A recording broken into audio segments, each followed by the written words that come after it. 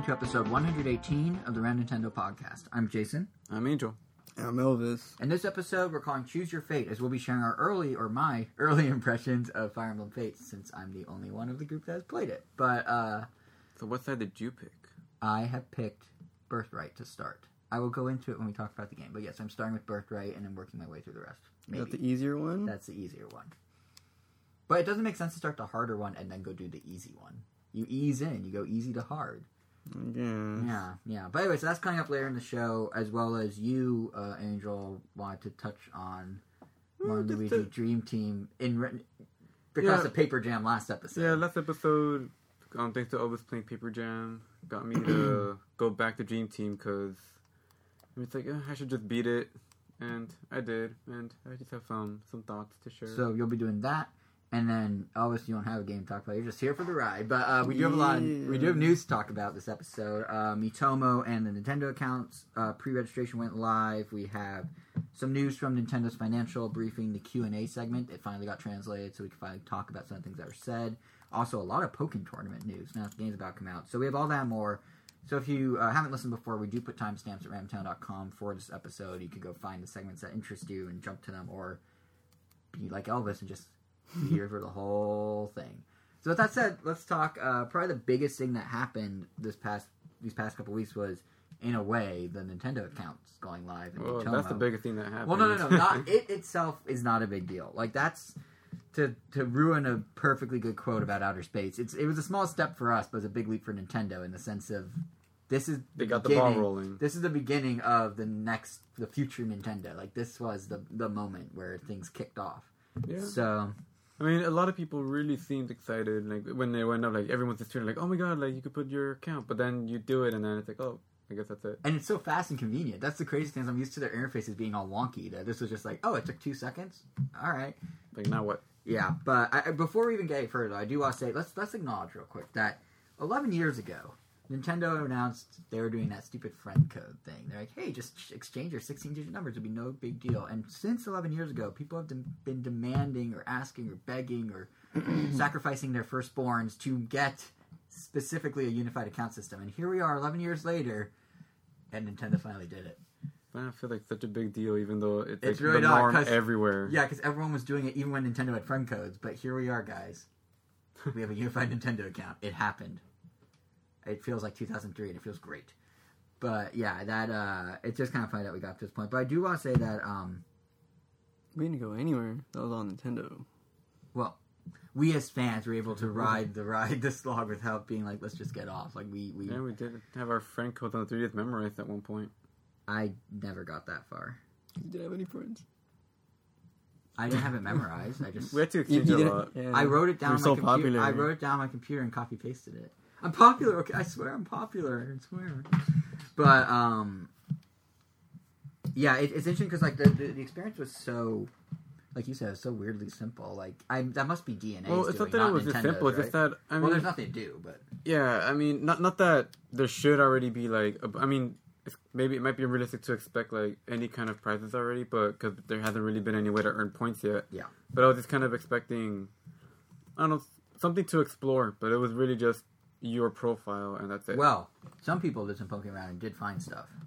I mean, you're right. There's nothing. Like, it's like, oh, cool, you got your account, and oh, cool, you pre-registered for Miitomo, which we'll talk about in a minute. But that was also really easy. That was shocking. Almost to the point where I didn't even know if it went through because like, I clicked register, and then it took me to this page that said, like, on the bottom half, it said, like, register for Miitomo. On the top half, it says, register for stuff. I don't know, it was kind of weird. There wasn't like a thank you for registering or anything like that. It was just... Oh, there was for mine. It replaced the box that said register with thank you, you're all set or something. Maybe I didn't do it right then. Maybe you should go back and do it just to be safe. Maybe I should. Maybe you should. But I was worried about our Jose led me to believe that you need to do it fast so you can get your name, but it's like it's already the account you already have. Yeah, that's the other interesting thing is they let you change your nickname and there don't seem to be permanent usernames. Oh, that's right. It's email based. So I think what happens, like what Miitomo's going to do, is you hook it into Facebook and Twitter, and that's where your friends come from. So you don't actually necessarily need a username, I guess. But how do people find you? That's with that original, I guess it's your email or whatever you used. If you registered with Nintendo Network, then they'll find you with whatever you first used. So you would use Jason R or your email. But okay, sure. But what about people that join with say in the NX era? I guess they'll have another way of putting a username. Because right now, if you make a new account, because if you join with the NX era, you'll presumably join with your they'll make you create a Nintendo Network account, which presumably when you make it would also create a My Nintendo account. I guess I guess I never thought the fact that Nintendo Network might live on. I was always just kind of like, oh. I'm pretty sure it would just be like. I'm pretty sure you might be right. Like they might just keep it there as like they're like, oh, when you're playing games, you're playing on our Nintendo Network, but your account is called My Nintendo account. Yeah, it's really messy. Someone I know how to find people. They're like, I made my Nintendo account, not to be confused with my Nintendo account or my old My Nintendo account from 2003. This is my Nintendo account. Like they really need to fix up the naming of it. But what I was going to say is, poking around, someone noticed that there is a hint of stuff to come for this. There isn't anything to do, like you said, but someone found that someone actually went through the motions of fully deleting their account, and on the last screen it warns you to be careful because you lose your rewards, you lose your coin balance, and you lose something called mission status. Nintendo doesn't say what mission status is, but in the past they did, specifically Iwata did allude to the idea that that they're going to reward people not just for buying games, but for actually playing their games. And remember, the joke was, haha, Jason's not going to get those rewards. He doesn't play his games. Haha, joke's on me. But it's true. I think this could actually be that mission status thing. It would be, my theory is... But then also for doing like Nintendo related events, so like it could be anything. Yeah. So like if we go to like, Nintendo's ballroom at Comic-Con, they could pretend like, all right, register here. Or, and I don't your know, mission something was accomplished that you went, like a check-in almost. Yeah, I mean it could be anything, but like it would make sense for a gaming thing because it could be a way, like, you know how Badge Arcade, it's like, hey, check daily, there's new badges, there's new this, there's new that, there's new funny things the bunny salesman's saying. They can kind of take that philosophy and apply it to old games. Play 30 minutes of a game today. It could be something like that, or it could even be like, beat this Mario level under 2 minutes, and it'll be tracking it, because all your data, every time we start a new Nintendo game these days, it's like, can we send this data back to Nintendo as anonymous data? Nothing's stopping them from going a little further. I mean, like, can we send your play records to Nintendo at all times? Like, everything's going to be cloud connected. So it could literally be like, go revisit Super Mario Brothers NX and beat this level in under 2 minutes, and your mission will be achieved for the day or something like that. Mm-hmm. It's a way for them to, even when they have droughts in their software, they're getting you to still go do things daily and engage in your games. It's kind of smart. If that's what it is. Specific missions? I don't know if it's good. Like, no one knows. It's just mission stats. I feel like that'd be a good way to get people to double back to older games and also do that whole evergreen thing. Yeah, if it's like a universal thing, like everyone's gonna have the missions. Like, well, that's what's interesting. I'm like willing to bet that it's gonna be super generalized, like kind of like the whole like, play 30 minutes of a game, but it's also gonna say play 3 different games in 1 week or something. Because they'll know like that you're not playing the same game. Yeah, but Iwata did say when he first buy a new game. That's gonna give us money. Congrats, you did. No, but Iwata was saying when he first talked about this that the stuff they want to do is going to be personalized, as in like it's not just what games you own, but what games you what you're playing, you as an individual. So in theory, they could have different missions for different people at different times. Actually, it's almost like a new achievement system. Isn't it? Don't achievements and like PlayStation Network and Xbox, aren't they not within the game? Aren't they just like on? Because can't you search them separately? What do you mean? Like, can you search like what trophies you need for certain games? I'm not sure. That's Elvis. You play PS4 a lot. Can you do that? Oh, yes. Because I'm wondering if No, how you didn't know that? What are you thinking? Oh no, because I'm wondering if Nintendo could just do something like that then. Have achievements for games? Yeah, and just give you points that way. Well, I don't think, because Nintendo... My attitude is if they do this, it's going to be their own weird spin on it. It's not going to be like... And they already have stamps. That's basically achievements, except you don't get rewards for them. Yeah, you get stamps are... But... Basically, Nintendo's attitude is we don't want to do achievements in a traditional sense, so we'll give people stamps. And if you only unlock stamps for Miiverse after completing certain things in certain games, and if you're using that stamp in your Miiverse post, you're essentially humble bragging that you got that far in the game. And the people that know are the other people that have... When it says Woolly World, where they just shower you with stamps, like 20 per level. That's crazy. A little but well, then you would just get. So they're gonna be overly. Then you would just get points for like collecting all of them. But I don't know if I don't know if the mission status is in and of itself gonna be its own accomplishment, or if it could be like get 5 stamps today in Yoshi Woolly World. Well, it's weird. Like, no, but when I meant stamps, I guess I should have clarified. Actually, I meant the stamp system that they had in Wii Sports, where actual achievements. Where there were literally achievements, but they would just give you like a physical stamp on a sheet of paper to let you know that you completed it. Right. So, perhaps they'll do mission. I think whatever they do, it'd be cool if the mission status, if it's that sort of stamp, it's a Miiverse sort of stamp. It's just play 3 times a week. It'd be cool if there's a way that you could like go to your friend's profile and see what missions they've accomplished, so to speak. That'd be cool. Almost like an achievement system, but with a little Nintendo twist in that even achievements become a game in and of itself because Nintendo gamifies everything. So making like something as simple as just unlocking something into this whole game where it's like, oh, you have these custom missions, you have to fulfill the mission, opposed to just like, here's a pop-up telling you did something, feels more Nintendo-y already almost. Take a break when the game actually suggests to take a break. That would be funny if they're like, no one got in that. 45 minutes, take a break for 5. Congrats, you won. And in PSN, it shows you like the percentage of how many people that own the game and how many have gotten that certain achievement. That achievement would have 0%. That's true. No, there'd be one kid out there. Like, well, the game told me to take a break. I'm gonna go play outside. Oh yeah, you do listen to your watch. I do listen to my Apple Watch. I stand up on the hour every hour when needed, or 10 minutes too. I am a sheep. Yep. But whatever mission status is, it's cool that like we're at the point where Nintendo actually has a system in place where we can be having this discussion of what's this unified mission thing gonna be. Because up till now, even with Miiverse, I guess Miiverse was the first step, but in the past it's always like, Wii Sports Resort, cool, I got stamps, I have no way to show this to anyone or have any pride in it outside of seeing it on my screen. You could have pride for it. Yeah, but you can't like brag about it. And bragging's half the fun of pride. Couldn't you have taken... Wow, I sound very egotistical when I say that. Couldn't you have taken, so I guess certain games that let you take snapshots on the Wii and you could send them on the board, the message board or something? Yeah, you could do that. That was almost like the very first step. It feels like you could see Nintendo like whittling down over time their concept. Because first it's like, tell your friends you did something. Then it's like, well, we'll tell you did something. And they're like, well, neither of those quite work. What if we let you tell someone you did something, but subtly so you're not bragging too much? Let's try that. Okay, we did that. And now they're like continuing down that path.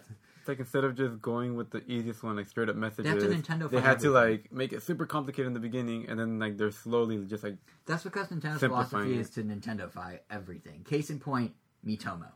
Which, check out that transition right there. But, yeah, the thing about Miitomo is Nintendo keeps billing it as a social experience from Nintendo. Like, they keep, it's kind of, like, it obviously makes sense. No one is necessarily as familiar with Mii's as they are with Mario, Nintendo, Zelda, whatever, or Nintendo itself. But yeah, I did find that, like, if you go to the website, it keeps saying, like, hey, this is from Nintendo. It's by Nintendo, you guys. Like, right at, like, the opening blurb of Miitomo, it has a sentence that literally says, this is the whole sentence. It's like, Miitomo is a social experience, period. It's from Nintendo, period. That's the end of the sentence. I'm sold. Yeah. And then on the pre-registration page, it says, and I'm again quoting, would you expect anything less from Nintendo? I've never seen... Yes. And I get... Yes, I would. I've never seen... And there's nothing wrong with them doing this. I get why they're doing it. They're trying to get their name in a new marketplace. It makes total sense. I've never seen them that aggressively be like, hey guys, we're Nintendo. What's up? Like, they're always like, it's Mario, it's Zelda, it's the Wii, which the whole idea of the Wii was they want to hide the name Nintendo. They specifically... They're trying to make a Disney out of it. They are. This is their IP strategy going full force. But I just find it really funny that, like, it's so, like, aggressively, hey guys, Nintendo, look at us. But Miitomo itself, is pretty much the only guarantee right now of what Nintendo account can do. Mission status, who knows. But with Miitomo, we know that you need a Nintendo account in order to pre-register, which we did, and that Miitomo is now going to be out sometime in March. And all of us that pre-registered are going to get emails explaining what it's about, or telling us when it's live. In the meantime, they have explained what it's about, which we're kind of getting. We kind of knew how it worked, but I guess now we're getting more of the flow of events in the app, which it sounds... The more I hear about it, the more reasonable it is to use multiple... Like, at first, like, why would I use this? But now I'm kind of like, okay, this could be fun.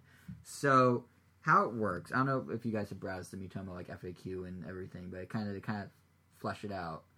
How it works is... Yeah? Yeah, maybe, but just give us a rundown for those that haven't done that. That's a really good save of no, I have not. Okay, so how it works is when you first boot up the app for the first time, you're going to be presented with, like, a smartphone-ified version of the Mii Maker. Go on. You can either make your...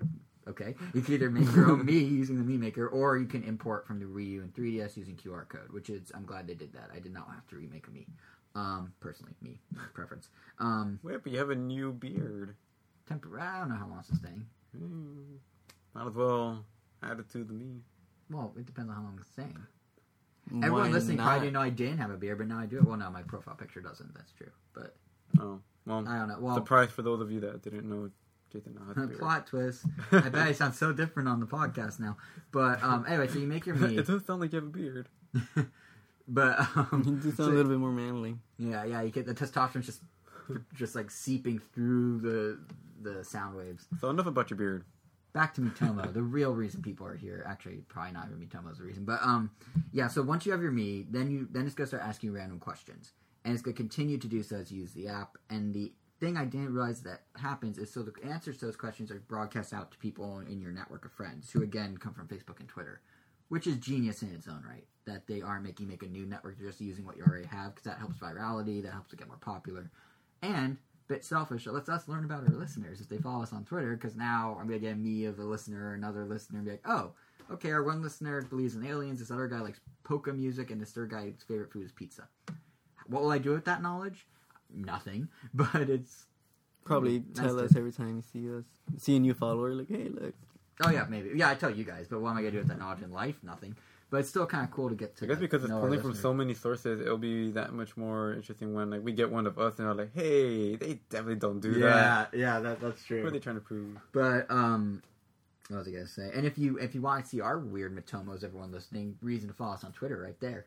I don't know who's gonna follow us over that, but also all three examples. Can't wait to see the Miitomos. Yeah, all three answers I just gave, by the way, the pizza alien thing are literally polka music, are literally right out of Nintendo's press release. That's what they thought were like the star examples.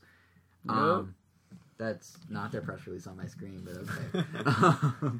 But I saw you looking all this. But anyway, so once you have the answer go out to people, this is the new wrinkle I didn't know would be the case, and that is they can actually respond to the answers. So they can actually comment on what it is and be like, oh, hey, you like pizza? I like pizza. And not only that, but then you can respond to the comment by either liking it with a heart or responding back with text, or can you write whatever you want, or is it like pre-written text? They have not specified. They just say you can respond with text, picture, or like. So whatever that may mean. Are they going to keep it like 16 characters? Like, I don't know. I mean, we don't know that yet. I browsed the screenshots. 16 characters? That's horrible. I just made that up. Oh, okay. No, I was talking about 3Pass, because when you try to write something personal... Oh, no, these look longer. I mean... They really, like, shortened it. No, I'm pretty sure these are going to be longer. But they kept... Yeah, the way Nintendo's pitching it is your Mii is your social go-between. Because if you're friends with these people, clearly you can't just call them or text them or hit them up in a normal way. You need to do it just created a new way to interact with them. Yep, exactly. And it's through a cartoon version of yourself. Because real life is pioneers, man. Pioneer. Nintendo innovation. No, but honestly what it sounds like in a nutshell is Tomodachi Life as a smartphone chat app. Like the Mii's even talk. They're even going to use the same voices, probably. And you get to pick their personality like in Tomodachi Life. So it's pretty much that. But you're going to talk in gibberish? No, they're going to do the... You demonstrate? You do a pretty good impression. I have no idea what you're talking about. Oh, you do. You still want to do it on recording. I don't even have Tomodachi Life. Oh, yeah, but you know how to do the voice. You know how to do the Mii voice. You know, the little, like, squeaky or deep computerized. Gibberish. Oh, I get it. No, it's not gibberish. They say words. Yeah, they say words. They just talk, like, in really high-pitched or really robotic You know, voices. you should demonstrate. I remember now. I don't know. Oh, all right. I don't know how to... You know, if this mic wasn't right here, you would totally do it. Calling you out. What? I don't know. Look, it's great acting he's doing. So Oscar worthy. There's no need to call anyone out on things. that was a little threatening. Okay. Yeah, but what if I pull the rug out and just say what you were threatening? Okay, folks. So here's what happened. We were talking about Dr. Mario, and I made a comment about he's never held a pill in his hand until Jose. Jason said never out. Ever. I said Dr. Mario's never ever held a pill in his hand. Then I realized when Angel told me that yes, he has in every single Dr. Mario game. There, happy? You lost your leverage. And look, no one turned off the pot. Well, I don't know if anyone turned it off. I don't think anyone slammed their computer shut. Like, I'm not listening to this podcast because he doesn't know Dr. Mario holds pills. Probably lost also, a little Smash respect. Bros. He throws pills. Now that I think about it. Yeah, but you know what? And he holds them too in his taunt. I know. Throws them up. Well, you know what? That's not important. What's important is Miitomo. That's also how he gets rid of the viruses. Throws them into the jars. But I get it. Yeah. I get it. So the other main component of Miitomo, besides the chat, is Miifoto, which I still think is a great name. And one correction from what we were talking about last time, and I'll keep it brief, is that you actually don't get to superimpose your Mii over the camera viewfinder in real time. Instead, you have to take a photo, and then you get to use editing tools to put not just your Mii, but also to props and stuff to get them to shoot a fireball or hold an envelope or whatever. Holding an envelope. That's literally one of the screenshots. Nintendo didn't say everything that I'm saying right now. There were screenshots that showed some of what I was saying. So there's a lot of mystery about it too. Like there's a stamp section. I don't know what that's for. There's I still want that to be in their advertising. You could throw a fireball or hold an envelope. I'm just telling you what I saw, man. But yeah, Nintendo is saying that there will be money to be spent in this app. It's free to start. Did they put an exclamation mark at the end of that? What? There will be money to spend. I should be their marketing. You could hold a fireball or an envelope and give us money. But yeah, no, they're going to have it be free to start. And we now know that what you get with the money is you translate that into Miitomo coins. Oh. And Miitomo coins let you buy in-game items, accessories, Can you make shirts. this in-game currency? Yes. That's how, even though Nintendo calls this a social experience, that's how it still adds core a Nintendo game-esque thing. Kind of going back to Nintendo gamifies everything. No idea how it works, but you can unlock new items as you play Miitomo. And I noticed in the screenshots that the shirts and the clothes that you're wearing have little level trackers. Like level 1 with a little status bar, and level 2 and whatnot. So some way you can level up your clothing, which I assume gives you coins to unlock more clothing.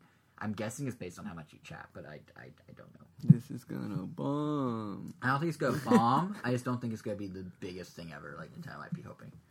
And, I mean, honestly, it's shaping up to be better than it sounded when we first talked about it last fall or whatever. Like, originally it was like, your me talks to people, and then their me talks to you, and that's it. It definitely sounded like there was no actual interaction with them. Yeah, but now there's like actually, it's a conversation starter, so that may work on one level. level. Like something fun to check out every once in a while. Yeah, it has the photo thing, which I can see funny photos going viral in the gaming world, at least among gamers.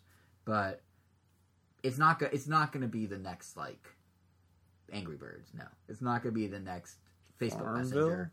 It's not going to be the next Farmville, but I could see it being like Snapchat.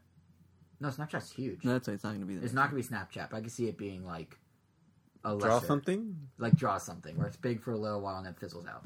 Which is all Nintendo needs. This is their foot in the door. They can make money off this, and then they have other apps coming up. Now that I've got your attention. Yeah, essentially, this is essentially Nintendo going, look, guys, we're making a smartphone app. I mean, need I remind you, they say, it's from Nintendo, like 7 times on their website. Start off big. That's what you would think they would do. Nice.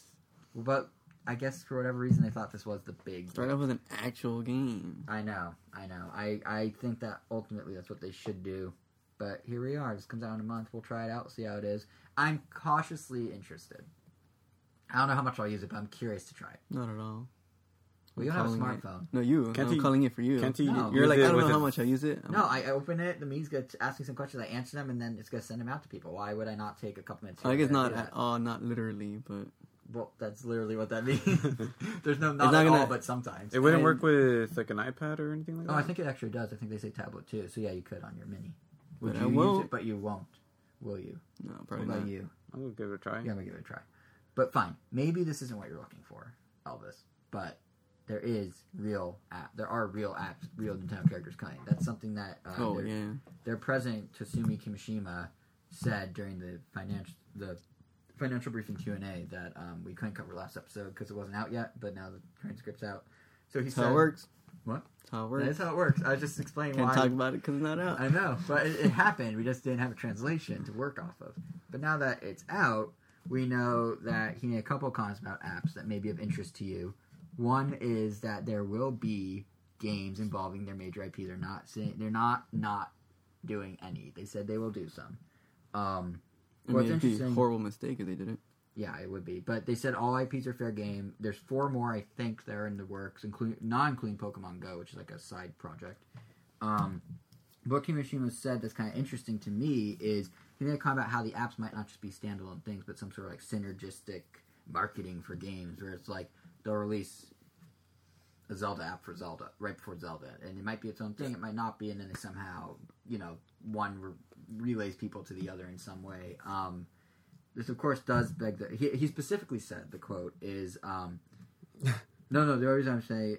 I'm just picturing something like... I lost it. I had it on my screen. Oh, yeah. Nintendo is uniquely poised to connect applications for smart devices with games on dedicated video game systems.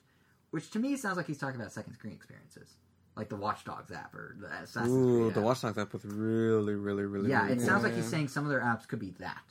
You were going to say something before, though. I don't know. For some reason, I'm like, just because it's Nintendo and we haven't really seen them do something like to that extent yet. Yeah. I'm expecting something like the Metroid channel that came out for a while. That was literally just videos. It was videos of Metroid Prime 3 and some art. Yeah. And I think that was it. I don't really remember. Poor Nintendo. Yeah. But I don't know. That'd be really cool we get stuff like that. Well, which begs the question of, okay, so they're saying their next few apps, games, whatever you want to call them. They keep calling them apps, by the way, which further suggests it might be a second screen experience. They're saying some will have gameplay that's unique to smartphones, but they keep calling them apps, not games. So I'm thinking second screen is likely, but imagine what do you think would be like an ideal? I mean, not ideal, but I mean, like, say they. I mean, don't they call Angry Birds game like the Angry Birds app? Yeah, I guess. Yeah. But he still point out that they're gonna communicate in some way back. So. But I mean, like something like very outlandish that I'm sure will never work. But the thing that I'm thinking is, you know how Super Mario Brothers 2, the whole like gimmick of it was to collect 1 million coins. Yeah.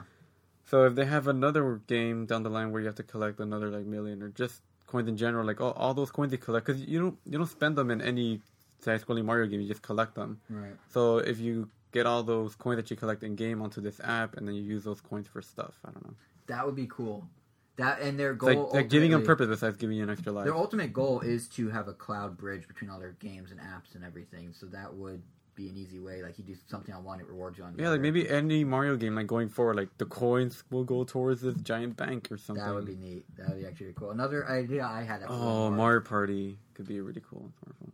I don't know how. That could work really well. Mario Party could work well. Any Kirby game because it's already experimental.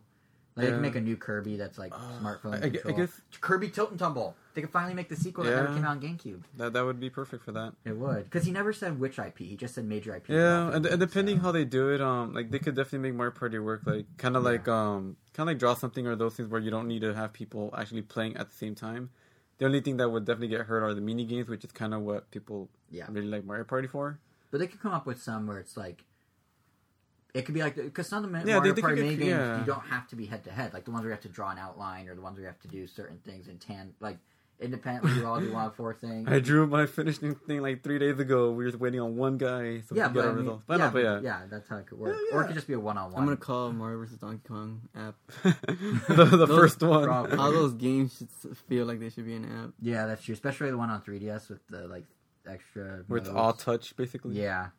I think one other possibility is they might go literally the second screen route, like we were saying before. Because let's take Zelda for example. I could easily see them doing a Zelda. Okay, thank you. I could see them easily doing a Zelda companion app because if the new Zelda is not Wii U exclusive, as people speculate, if it comes to NX as well as Wii U, NX may or may not have a gamepad equivalent with a second screen that can work as that map that's so crucial to the new Zelda.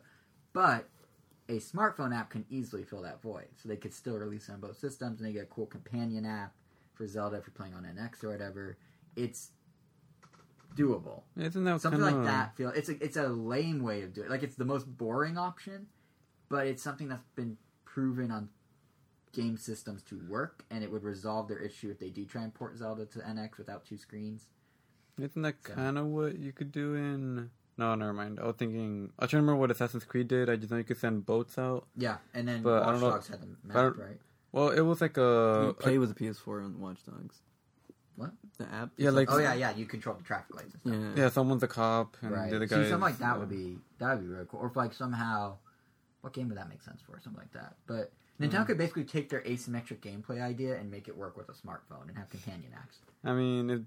That could kind of work if they did it with Splatoon. Well, yeah. But Splatoon would be weird because you have to have your phone next to it and open it all the time. Yeah. Because like Zelda, it's like you're on a giant map in a giant field. You can quickly open your phone and... Yeah, and it's a single-player game, so there's no... multiplayer, chaotic things won't work as well. So like Nintendo Land, I don't think could be replicated with a smartphone ever. But Mario vs. Donkey Kong minigames, a map for Zelda, a Kirby Tilt and Tumble, a Pokemon Pinball sequel, any of those things could work pretty well on a smartphone, or and any of the Pokemon puzzle games, and Puzzle Challenge. I would love to see Puzzle Challenge get a smartphone. Yeah, Trophy is basically a phone game, but on the 3DS. Yeah, Shuffle as well. Yeah, Shuffle, which is basically the same thing. But yeah, it's it'll be interesting to see. One interesting thing is that Kimishima said they're open to entirely new game ideas as well. So that might be entirely new properties. Like Mitomo, in that context, Mitomo makes more sense actually. If Nintendo's saying, hey, we're going to make stuff you're familiar with and stuff you're not familiar with for smartphones, let's start in the middle with something you're familiar with in a way that is new for Nintendo but traditional for a phone. Like as an entry for Nintendo saying, look, we're doing phone things, it kind of makes sense to do something that phones do, like communicate. On that level, it kind of makes sense. As like a big picture, like, oh, we need what's a phone do? You talk on a phone. How can we talk in our games? Oh, Mii's can talk. How do the Mii's talk? I mean, nowadays, talking, that's just one thing phones could do now. Imagine that's like... a lot of things. Ooh, imagine a phone app where you call someone with, like, from the app, it lists your contact and it just taps into your thing. So when you're calling someone, you could pick a voice filter so you could sound like Mario to that other person. It's horrible.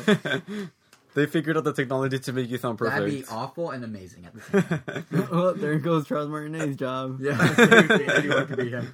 But, yeah, but they needed him to say every possible word. They would, yeah. Or they'd have him string together syllables, and when you talk to someone, it'd be super disjointed. But yeah, no, I think whatever they're doing with smartphones, it seems like a Snapchat filters where they already have those. Yeah, oh, they do. Mario. Nintendo had a Nintendo Holiday Snapchat filters. If you were in Best Buys and open Snapchat, you could have a Mario filter. Well, I kind of meant one where, like, there's some that, like, track your face and make you puke rainbows. Oh, yeah. Like, kind of one where, I don't know, it puts, like, a digital, like, a CG Mario on top of you, so when you talk, he talks, kind of like that. By the way, just to show how weird our society has gotten, you just said there's an app that makes you puke rainbows, and none of us bat an eye at it. We're like, yep, that's how it works. Like, if you said that 10 years ago, people would be extremely confused, and there'd be laughter to be had, and we're just like, yep. Debatable. You don't think 10 years ago, if he just out of the blue was like, yeah, you could puke rainbows, you wouldn't be like, wait, what? 10 years ago, I would be 12? Yeah, when you're 12, I'm pretty sure you'd be like, puking rainbows, what? I was like, well, I want to play that. Right. But now it's so normal. It's like, oh yeah, Snapchat, you puke rainbows, that's what you do. That's how it works. There's going to be an app, it's just the Mario 64 title screen, or the screen. Where just the stretchy Mario and nothing else. I could say for free, I would download that, yes. You wouldn't pay $1? No. What if you could stretch, like, a bunch of Mario character faces? No, I would do start. It'd be like Matoma. Yeah, Mario would be free to start, and then if you want more, it's 99 cents per face. I'll get Captain Toad. And you could send the faces to your friends or blah blah blah. Or you could stretch your friends. You could. Or I guess if you have take a photo of your friend and it maps on a 3D. There are character face. They have face swap. You could freeze it or save the face you want and then put it on pictures. Someone's gonna steal these ideas and make. No, like there's an app by swap. No, there's an app by I forgot what company, but you take a picture of yourself and you literally make a 3D model of your face. Oh, and interesting. There's another one where if you take pretty much like a 360 picture of anything, you can make a whole little 3D model that you could like move around and mess with. Like I've played with that; it's actually pretty cool. Show me after we record. I deleted it because it's old. Yeah. Oh well, sorry. Okay. I'll try to find it, but it's a pretty cool app. Interesting.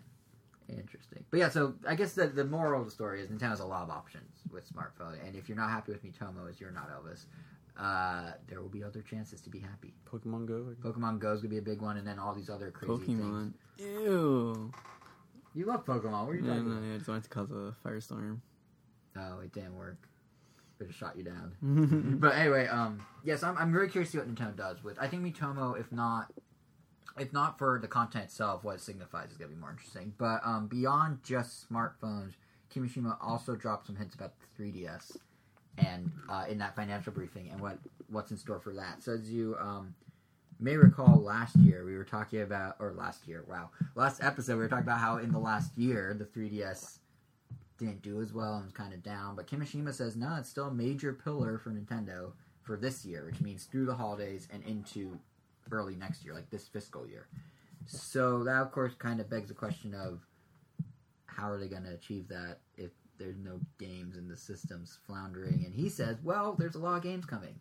Some that are not announced yet. Some that are, quote, major titles. Because we have the RPGs right now. We have Fire Emblem, we have Mario and Luigi, we have Metroid Prime Hunters Brave 2. Second. We have essentially Metroid Prime Hunters 2 is called Metroid Federation. Right.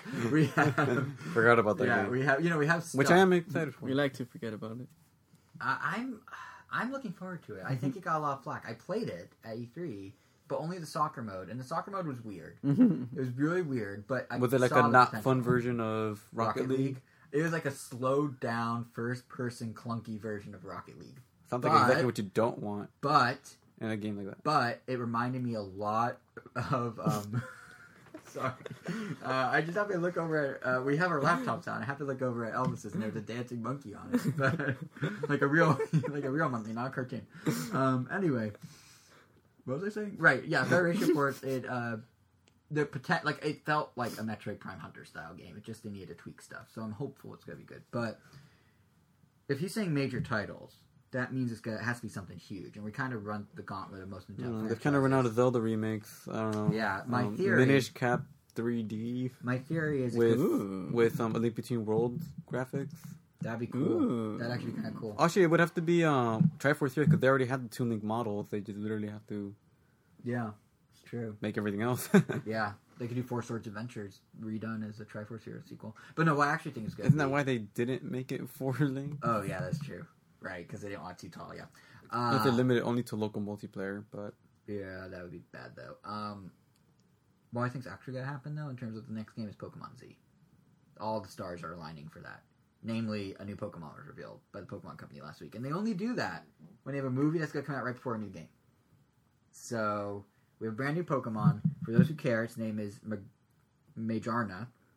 It's a man-made Pokemon. It's 5,000 years old, and it's made of artificial material. It's the first artificial Pokemon. Artificial? Artificial. That's the blurb that Pokemon Company put out. It's called the Artificial Pokemon. Wouldn't Mewtwo be the first artificial Pokemon? No, he was cloned, but he was still like a Clay dolls were made by people. Hey, I'm just telling you what Pokemon Company said. 5,000 years ago, they made this Pokemon that's nicknamed the artificial Pokemon. That's what I'm telling you. They said on their website. There's a link on the blog post. You can go read it yourself. I mean, I guess it could be the first if it predates Claydol. Okay, maybe he's not the first, but he's dubbed the artificial Pokemon. He's 5,000 years old and he's man-made. That's what we know. Porygon? But yeah. Oh, that's another one. 5,000 years ago, though. Porygon. Porygon's definitely new. But Claydol's the only one I could think of that's like an old. Hey, thing. I'm not. Don't shoot the messenger. Don't shoot the messenger. No, but yeah. So either way, the fact that they announced this guy is, I would say, a sign that we might be getting Pokemon Z this year. Because if you look historically, they have always put out they put out the third version of a game right at the switch to a new system, like consistently, and two, or not consistently, but it's lined up, and two, new Pokemon will come out when there's a new Pokemon game to come with it. I mean, I'd say this was more like the final nail on the coffin. Because, I mean, before this, they announced, I mean, like, if there was going to be a Pokemon Z, like, obviously Zygarde would be, like, on the cover of it. Yeah. Because his name starts with a Z, and he's, like, the third legendary. Yeah. But then, like, a few months ago, they revealed, like pretty much Zygardes until just recently, like, evolutionary chain. There's, like, Zygarde, like, 1%, and they take one cell, and then they have like a 2% form and a 3% form. He has like a bunch of forms, and that's usually like if they have that, like they're not going to be in X and Y already. It has to be Z, right? Yeah. And I mean, to further prove this, so I just like Giratina. Like Giratina didn't have alternate forms until Platinum version, which was Giratina centric. Right. So right, and to further back your claims, I did a little digging. I don't know if you remember, but when Pokemon Crystal came out, is at the switcheroo from Game Boy Color to Game Boy Advance, like that crossover. The Game Boy Color came out a month. Sorry, Crystal came out for Game Boy Color a month after the Game Boy Advance launched, and then Nintendo repeated that pattern with Emerald coming out for the Game Boy Advance 2 months before the DS. So anytime they do these third versions, or not anytime, but often when they do these third versions, they are right there side by side with the next system launch as a way to propel sales of the old system before people switch over. If the DS is potentially its last year because of NX coming out, Pokemon Z would serve exactly that purpose. It'd be the last big hurrah. It'd help transition over because people could buy it for both. Does this happen to fall in their current release pattern yet? Because going back to Diamond, did they release If I'm not mistaken, what did they had Gold and Silver between that, right? If I'm not mistaken, they went new game, remake, third version, new game, remake, and then it was version. Pokemon Black and White. Yeah. Did they have a remake between Black and White 1 and 2? I don't know. I don't think so. Maybe not. So maybe that's not as consistent. Yeah, but then it was new game and then remake. But the fact that it's Auras this past year in 2014, and there's nothing this year in 2015, or in... Well, it's either hold on, we're now in 2016. In 2014 it was Auras, in 2015 it was nothing, in 2016 it's gotta be something new, or a third version. Yeah. So I think Pokemon Z is probably the unannounced major title that Nintendo has to keep the 3DS afloat. It lines up... Too many things are lining up too well for it not to be. So for those who have always wanted it, there you go. And of course, we forgot the biggest thing. It's the Pokemon 20th anniversary. They're not going to not release a new Pokemon game this year. Like a true Pokemon game. That and a lot of their marketing, like the movies and games, already have shows called Pokemon XYZ. Exactly. And there's the fact that, like, the demand's there. So many people were tweeting. I saw so many mentions of Pokemon Z around that Super Bowl ad being released. Like, oh, why is it not promoting Pokemon Z? Why is it not announced in this? So like everyone's expecting it. At some point, it has to happen. People were expecting it, but how many really want it? That's a good question. Well, that Pokemon ad actually is kind of a aside, but do you know that Pokemon Super Bowl ad was rated or was voted on as the favorite Super Bowl ad of the 2016 game, this year's game? Really? YouTube does. That's the favorite. That's YouTube does this thing called the Ad Blitz, where all the videos are posted after the game, and you can go watch them and vote on your favorite. And either through rigging the poll or fans being really, really obsessive or whatever, Pokemon is voted number one. It's considered the winner of the Ad Blitz this year. So probably simply because it's Pokemon. Yeah, of course. But still kind of neat. Not that the ad was bad. It wasn't what you guys were looking for. Yeah. But I thought it was good for casuals. The fake out of being a normal like sports ad that became Pokemon in the extended version that was online opposed to the 30-second one on TV was, I thought, pretty well. I like my commercials to be entertaining. I was entertained. Were you not entertained?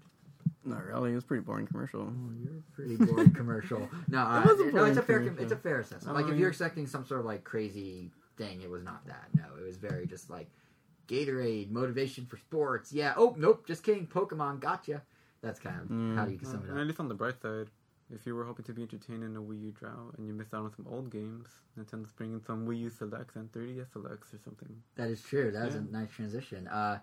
It's wow. Okay, he did it for me. Yes. So that's the other thing is I was gonna say, I had it all queued up in my head and on my notes here. I was gonna say that Nintendo's falling. Not just new titles like Pokemon Z are potentially happening, but Nintendo's already following through on their previous plans of evergreening the heck out of everything.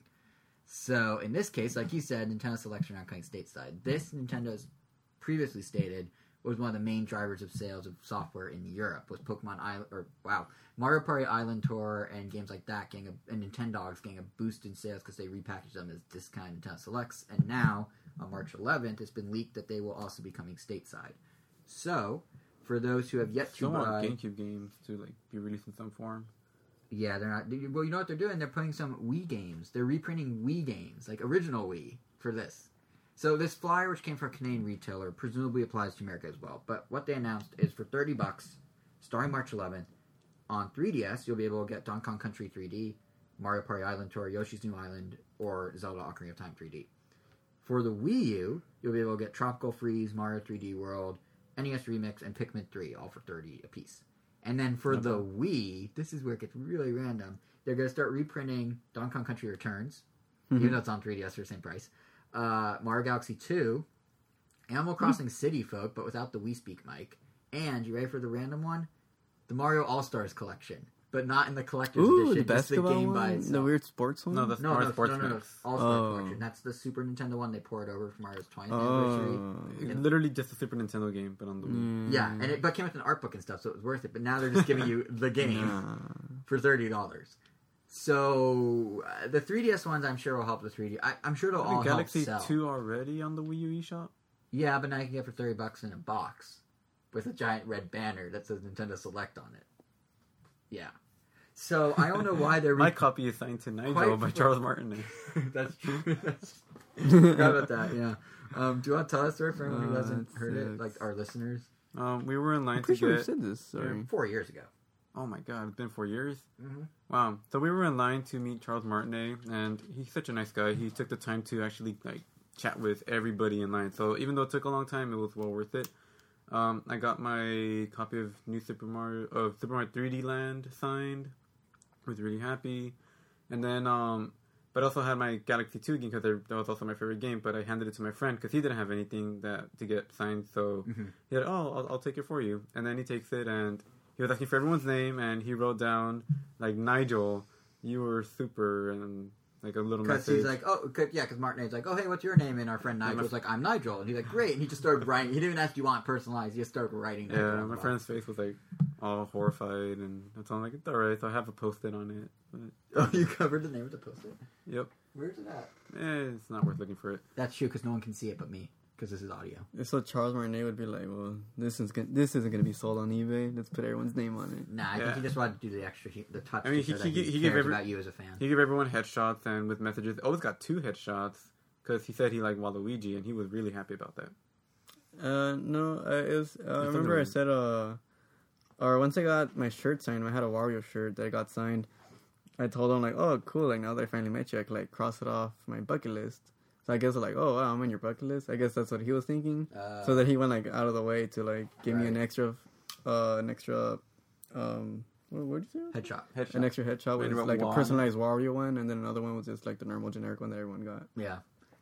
He is a really nice he was guy. surprised that I guess Wario was my favorite he also character. gave you like a Wario like ring message, like answer. Well, for us on the show, we had a special intro from Charles Martinet as Mario, welcoming everyone to the show. Like, I need to get that ringtone. Wario would answer Elvis's phone and say like, oh, he's not here, and then like I think Mario was also there. I have a Mario voicemail, or no, I just have the podcast thing. But yeah, it was cool. He's a really nice guy. I need to find that. I think in total, I've audio met him 3 times. He was at E3 last year. E3 last year too, and he's like the nicest dude. He was also at Comic-Con last year, but we did not meet him. Yeah, we were like been there, done that. But no, he's such a nice guy, and he was at the Nintendo World opening. But we'll talk about Nintendo World in a bit. But really, really nice guy.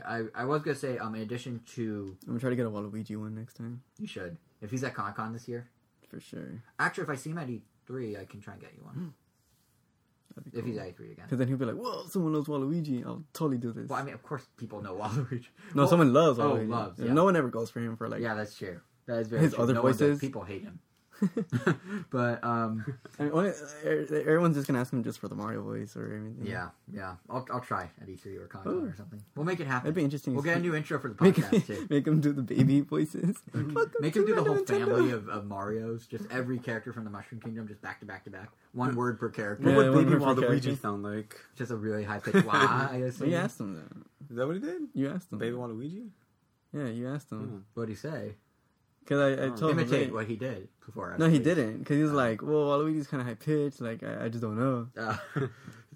Stumping me with these questions. You know he hasn't slept a night since because he's been so set on figuring it out that it's ruined his life. Because I know, he's dreading the day that Nintendo asked him, alright, so we're making an all-baby game.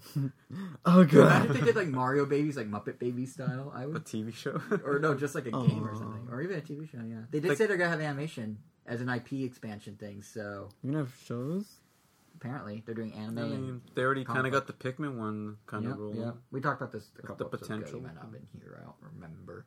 I was going to say, before we move over to the next topic, also, another game that is kind of a surprise coming to 3DS, sort of, is Pokemon Rumble World's getting a physical release. I'm not sure why. It's going to be $30. This was the free-to-play one on the eShop, or free to start. Now it's going to be... I was confused, because I didn't really read the headline, but I saw that it was popping up in all these news feeds. Yeah. And I was like, wait, this is new? I assume it's because they just need to pad the shelves with some new stuff. But it's going to be $30. It's going to come with all these stuff pre-unlocked. You don't need to spend money in the game. That'd be crazy if you did. And it's... the game's already beaten for you. But that's literally it. That's just, I guess, my gut feeling is they're going to do more of this throughout the year because they needed... Not everyone knows the eShop is there, so they need to put stuff in front of, like, parents. And if they want to keep the 3DS afloat and keep it as a major pillar, like Kimishima said, so... Who knows? But back to the briefing Q&A for a moment. The one other topic that Kimishima actually touched on in some depth was Nintendo's plans to expand their IP, kind of like the animation thing we were talking about, or, all that, the app stuff they're doing. And we know that they're going to do a lot of licensing and that sort of thing. They've talked about that before. But I thought it was kind of interesting that Kimishima said some new stuff about that what they're essentially doing is...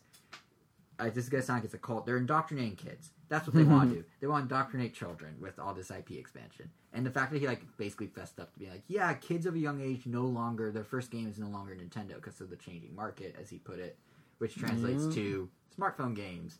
So because of smartphone games and Minecraft, kids are exposed to Nintendo later. And he didn't say this outright, but you can kind of infer from it that means, okay, if a kid's first game is Minecraft and they'll play a Mario Kart till they're 10, they don't have that lifelong nostalgia for Mario. They don't have that. They're not us. They don't have that fandom at a very young age that they carry through and continue to like Nintendo forever. If they like something else, then come over to Nintendo. They'll be like, yeah, Mario Kart's fun, whatever. Or yeah, Smash Bros. Is fun, but the odds of them... what? No, the kids. Who are all these Right, exactly. Like, the odds of them caring as much and being longtime fans that are guaranteed money makers for them for a prolonged period diminishes. So, some of the licensing they're doing is, these are actual examples he cited to their investors. Things like a Mario electric toothbrush. and Mario shoes. So that even if the kid doesn't necessarily... The Vans, the Mario Vans, I think is what I was talking about. Oh, not just brown shoes. Mario's loafers? They're not just brown loafers, no. But, or like Link's boots now. But, yeah, I think that it's interesting because we always talk about the IP as, they're trying to like... You saw an official Peach dress? Be expensive. Halloween costumes. Those do exist. But official one. Yeah, they're licensed. No, I'm saying like... Dresses. Oh, you mean like a nice gown? Yeah. Like someone's wear, yeah. Well, I almost never see kids at the school that work at wearing like Nintendo shirts. They almost it's almost 90% like Minecraft related. It used to be Angry Birds, right? They actually do have a lot of them have Nintendo backpacks, Pokemon backpacks, Nintendo lunch boxes. It's always like a Mario one or Mario. It's them, to allude to what you were saying earlier, it's them, just another example of them Disneyfying, like you were saying with how they kept saying like it's from Nintendo or by Nintendo or Nintendo Presents with Miitomo. But yeah, with this one it's just interesting because like we always have talked about, Nintendo's trying to get people that are familiar with their characters to like them more with merchandise, with amiibo, with theme park rides. Like, oh hey, Mario Kart, the ride is fun. Maybe I should check out the game if I've never played it somehow. But we never thought about the fact that they have to target these young kids, too. It sounds like they're an evil tobacco corporation trying to get kids to smoke. But, like, it's that same mindset, though. It's a safer way, I guess. Yeah, it's safer than smoking, yes. But it is the same mindset of, like, if these kids don't care if these kids don't have any exposure to it till they're older, will they care? If I wasn't, like, I wasn't exposed to Ninja Turtles much when I was really little. You guys were. You guys love it. I'm like, whatever. Like, no one was there going, like, check out Ninja Turtles. Like, oh, we bought you this Ninja Turtle action figure. Or, oh, look at all this Ninja Turtle merchandise. I was just kind of doing my own thing. Never really cared about Ninja Turtles. You guys grew up with it and continue to care tremendously about Ninja Turtles. So I feel like Nintendo's trying to... you just spent like $400 on really fancy Ninja Turtle figurines. They're sitting right there. Not 400. 200? Well, I guess all of them... 600? I guess if you count all of them on the shelf, then yeah. Yeah, but my point is, and Transformers is another one. Like, even me, like, I have more of an affinity for, like, Beast Wars and Transformers than I do for Ninja Turtles, because I grew up watching Beast Wars and Transformers. At a young age, I found Beast Wars, and, like, I don't, like, go buy all the merchandise necessarily, but I'm more attached to that than I would be, say, something else. So if they get the kids young with toothbrushes... So how come, like, Nintendo's going after kids, and, like, Sony and Microsoft don't? Yeah, but smartphone games do, so it's kind of they are trying to corner a market that's less crowded, though. You're right. It seems like Nintendo's really centered on just replicating the whole childhood thing with the new generation. They're just trying to Disney, basically. Because like think about, you know what a good example is? Just think of all the people that are like, oh man, all the Disney like fans that are adults that are like insane about Disney, like insane about it. You definitely hear more like adults like rave about Disney, right? But Disney still makes, even though there's a ton of adults that do it, they still have to get the kids. So when the kids become adults, that continues, and they make all that money. Nintendo's essentially trying to do that, in a nutshell, which is smart. Focusing on having good consoles. I'm just kidding. Well, no, this is in addition to it, because there's only so many games they could put out in a year. There's only so many ways they could get a kid to go play that game. But if they get the kid familiar with Mario because his favorite toothbrush goes woohoo every time it touches his mouth, which would be really weird. But if it did that, then the kid's like, oh, hey, it's that Mario guy, but he's driving a car. I want to drive a car as Mario. Like, that sort of thing. It's like Mickey Mouse being everywhere. Like, adults wear Mickey Mouse watches. Like, it's a similar idea. But that IP strategy is in full swing. Not just with this, but in general. Because, like, I don't know if you guys have seen the revamped Nintendo store. It just opened on Friday. We're recording this literally the day after. We're on the wrong side of the country, but there are video tours and stuff, and I was watching some of them. And Nintendo New York, with formerly Nintendo World, it's all merchandise now. Like, first of all, the remodel wasn't... We have merchandise from there. I know, courtesy of me. But the, yeah. No, I say Nintendo New York specifically. Oh, yeah, which we got before they even switched over, which is kind of funny. But, yeah, the... Could have gotten us a coin. No, I couldn't have. They didn't exist until yesterday, 2 days ago. Could have flown over there. I'm not flying over there for that. Wow. I said you could have. I could have, but I'm not. Yeah. Anyway, what I was going to say, though, is like, so Nintendo World in the past was a pretty 50-50 split, maybe even 2/3 in favor of games. They had tons of demo kiosks, they have shelves of just games. They had some merchandise, but mostly games. Or maybe close to half and half. But now, watching these videos, sure, there's a couple smatterings of kiosks. Sure, there's like a shelf with games. And sure, there's like a big giant 15-foot wall that's really cool to play Zelda Twilight Princess HD on. But everything else is now merchandise. They ripped out the entire. They used to have a ring of 3DSs on a huge table that you could play. It was like a 3DS demo circle. It was like probably it's big. It was like the size of, I don't know. It could fit maybe 10 or 12. 3DSs. What about the little museum? Other That's stuff. sort of there. They broke it up into pieces. But that 3DS circle that they used to demo on is completely gone, and in its place is just merchandise. Go upstairs. They used to have stack upon stack, row upon row of Wii, and then Wii, GameCube, and then Wii U demo units. Like there were like probably like 16 of them, just kind of like set up as like these little towers. Most of those are gone. They're scattered around the periphery now. And replaced with one giant TV. Or something. They have one TV and they have a ton of merchandise. I think this further exemplifies the idea that Nintendo's going after the IP thing, because I mean honestly, if you go in M&M World, like the M&M store, it takes you 3 floors till you get to the actual candy.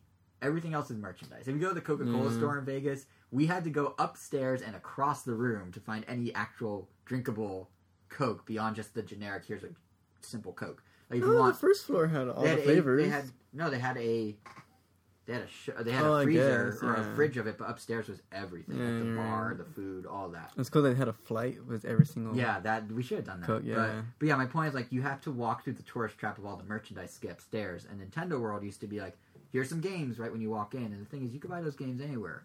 You can't necessarily buy the merchandise anywhere. Nintendo's whole strategy is indoctrinating people at like a cult through the merchandise. You want to put that right in people's face the second they walk in. When a kid hears Nintendo, they're not just talking about the games, they're talking about the characters, or at least that's the idea.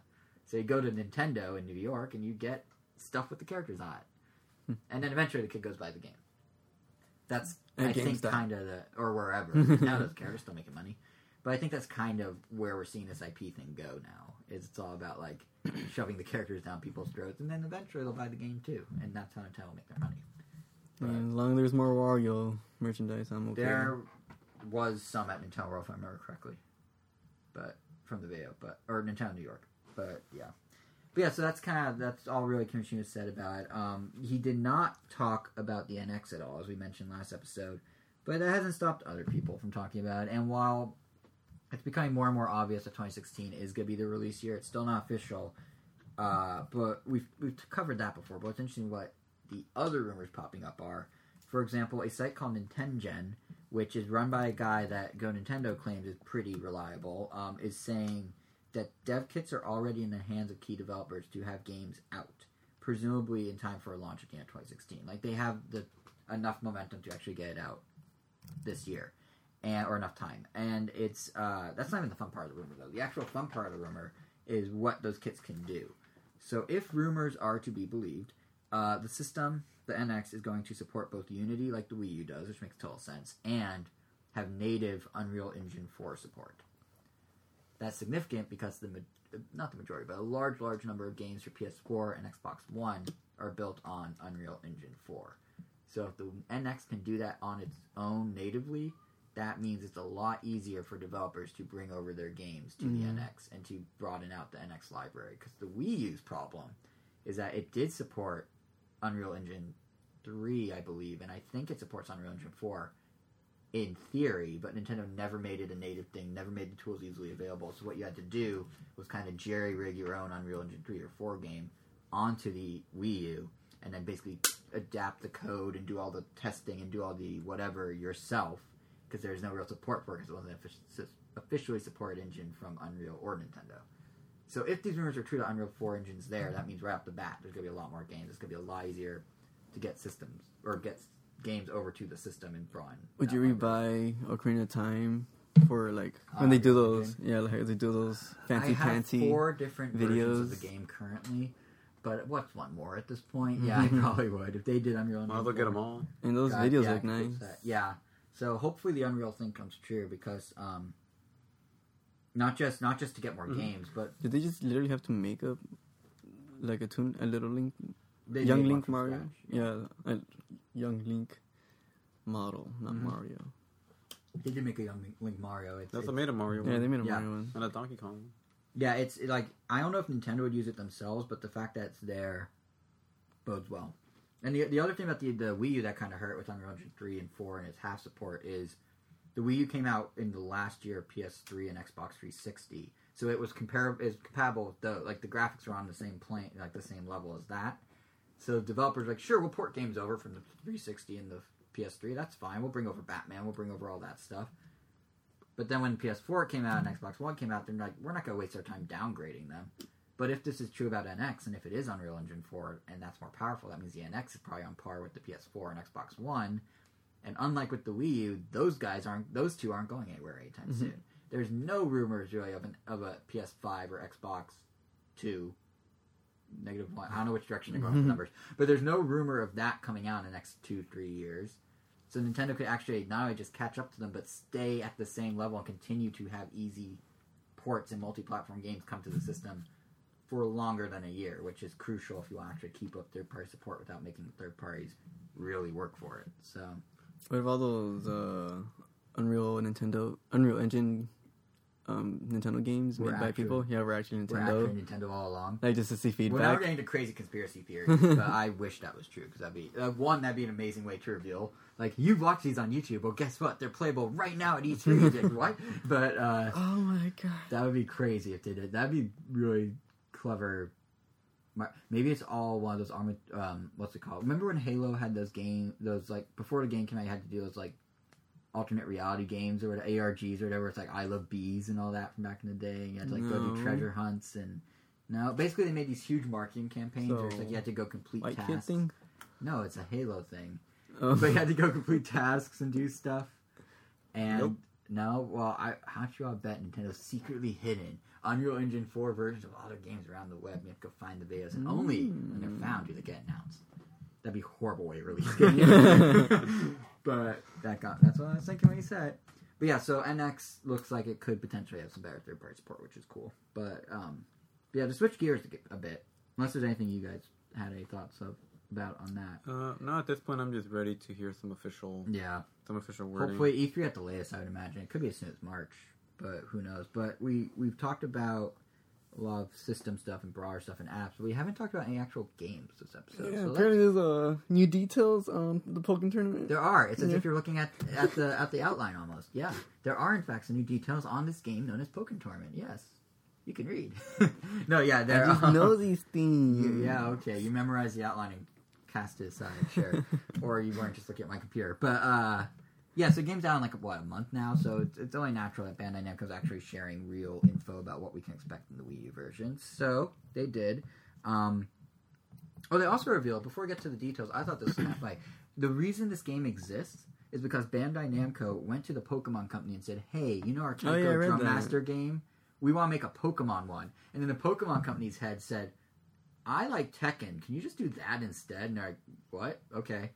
So this was supposed to be a Pokemon drumming game, and then the Pokemon Company's like, nah, just go crazy. Do your biggest franchise. It's fine. And they're like, okay. So they did. So that's how this game exists, was what seems to be some sort of weird, not miscommunication, but weird, misaligned goals. Your idea is stupid. Make it a fighting game. Yeah, basically. But, so now we know, for example, how single players go work for Pokken Tournament, and it's called the Ferrum, there we go. The Ferrum League. Harem? Yes, the Harem League. Yes, it's you, Pokemon, and a whole bunch of prostitutes. And it's just, use gamepad in ways you never previously thought possible. I'd buy it. But I'm sure you would. It's like furries, except digital. Oh. But, no, the biggest thing is this new Ferrum League mode, which, it's actually not that exciting when you hear nitty-gritty, but it's a good way to prep you for multiplayer, I guess. In that you go through and you fight these different trainers in the game as whatever you choose to be, and they each have a Pokemon. That sometimes looks like them. Sometimes looks like there's some sort of weird mind meld thing going on where the trainer controls the Pokemon with a special stone in this region of Ferrum, which is where Pokken Tournament takes place. It's a whole new region, and they control their Pokemon using the stone so that they can not have to be in the battle, but still be in control. So that's how you're able to fight as a Pokemon. Is you're literally turning it into your puppet. Normal battling. You're turning it into your slave. It's like Pokemon were already first just following your orders. All right, I have to build the trust with you, so you have to do what I say. But now it's you know what? Let's just skip that step. I'm just gonna control your body. I'm just gonna literally take you over. Yeah, but so the game's premise is literally you go fight trainer. Kill me. You go fight trainer to trainer, brainwashing your Pokemon into becoming you and completely turning into your puppet. And then you fight through. And then at the end, is Shadow Mewtwo, who's like the Master Hand or Final Boss equivalent in this game.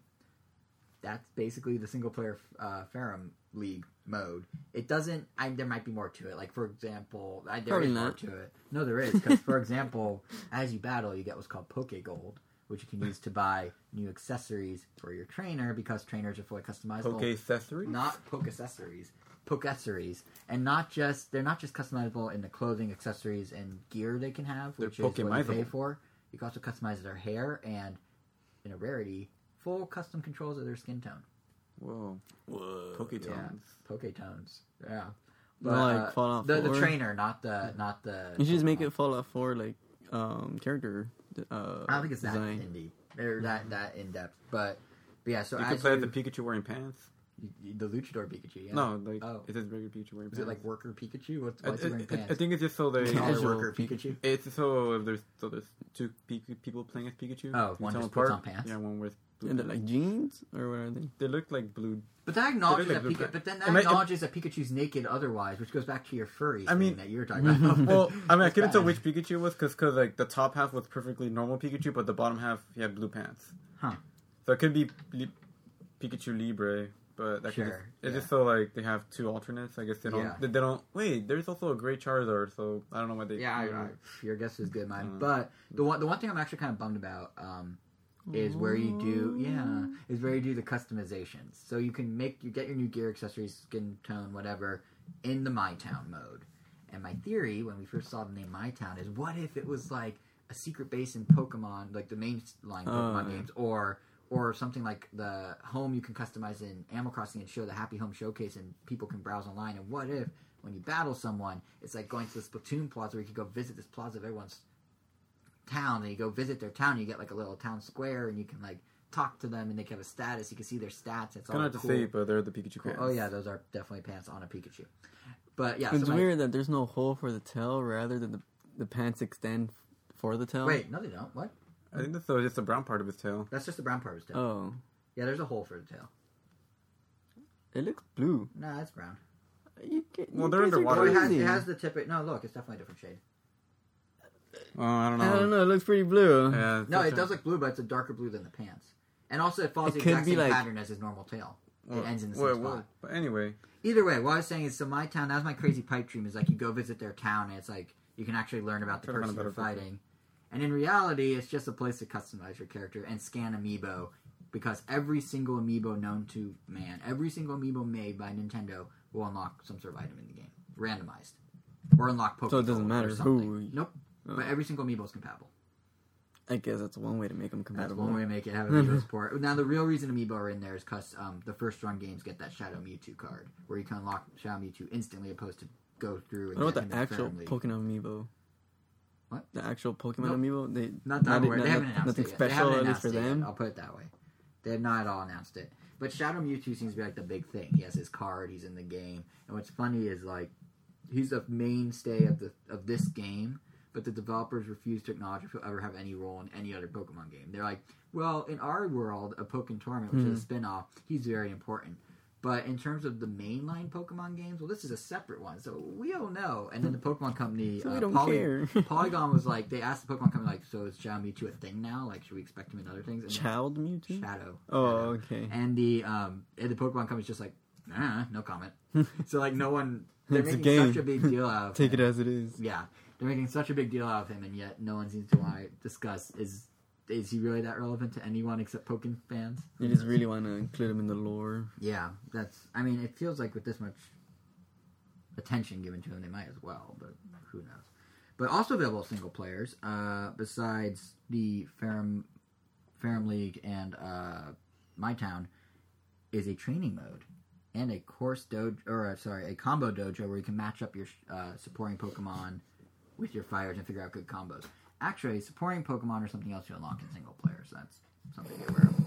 But I imagine the combo dojo is specifically going to be useful for people who play competitively, and I don't just mean like online, because you can play both ranked battles and friend battles online. Ranked battles obviously make a difference to your ranking. Friend battles are how Nintendo always does it, where it's just for fun, but you can play with anyone you know.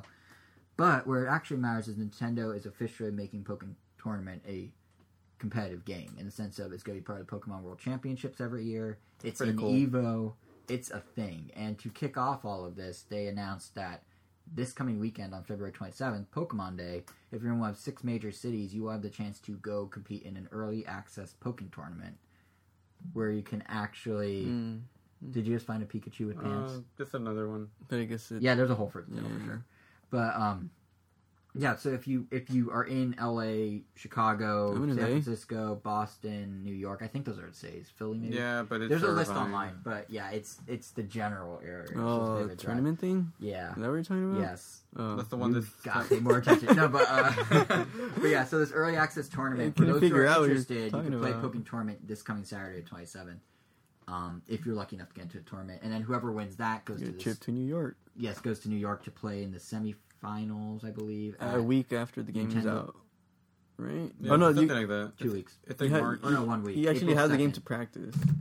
Or no, it's March 17th. You're right. It's right before the game comes out. Oh really? Oh wow. It's March 17th. This game comes out 6/16. The 18th. Oh, Of March.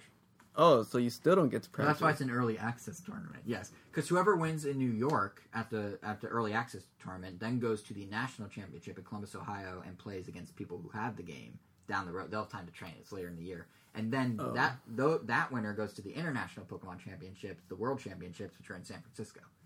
So you're really it's almost like when Nintendo did the World Championships, and half the people they brought in, back at E3, and half the people they brought in were like pros, and the other half were like random Best Buy winners. Mm-hmm.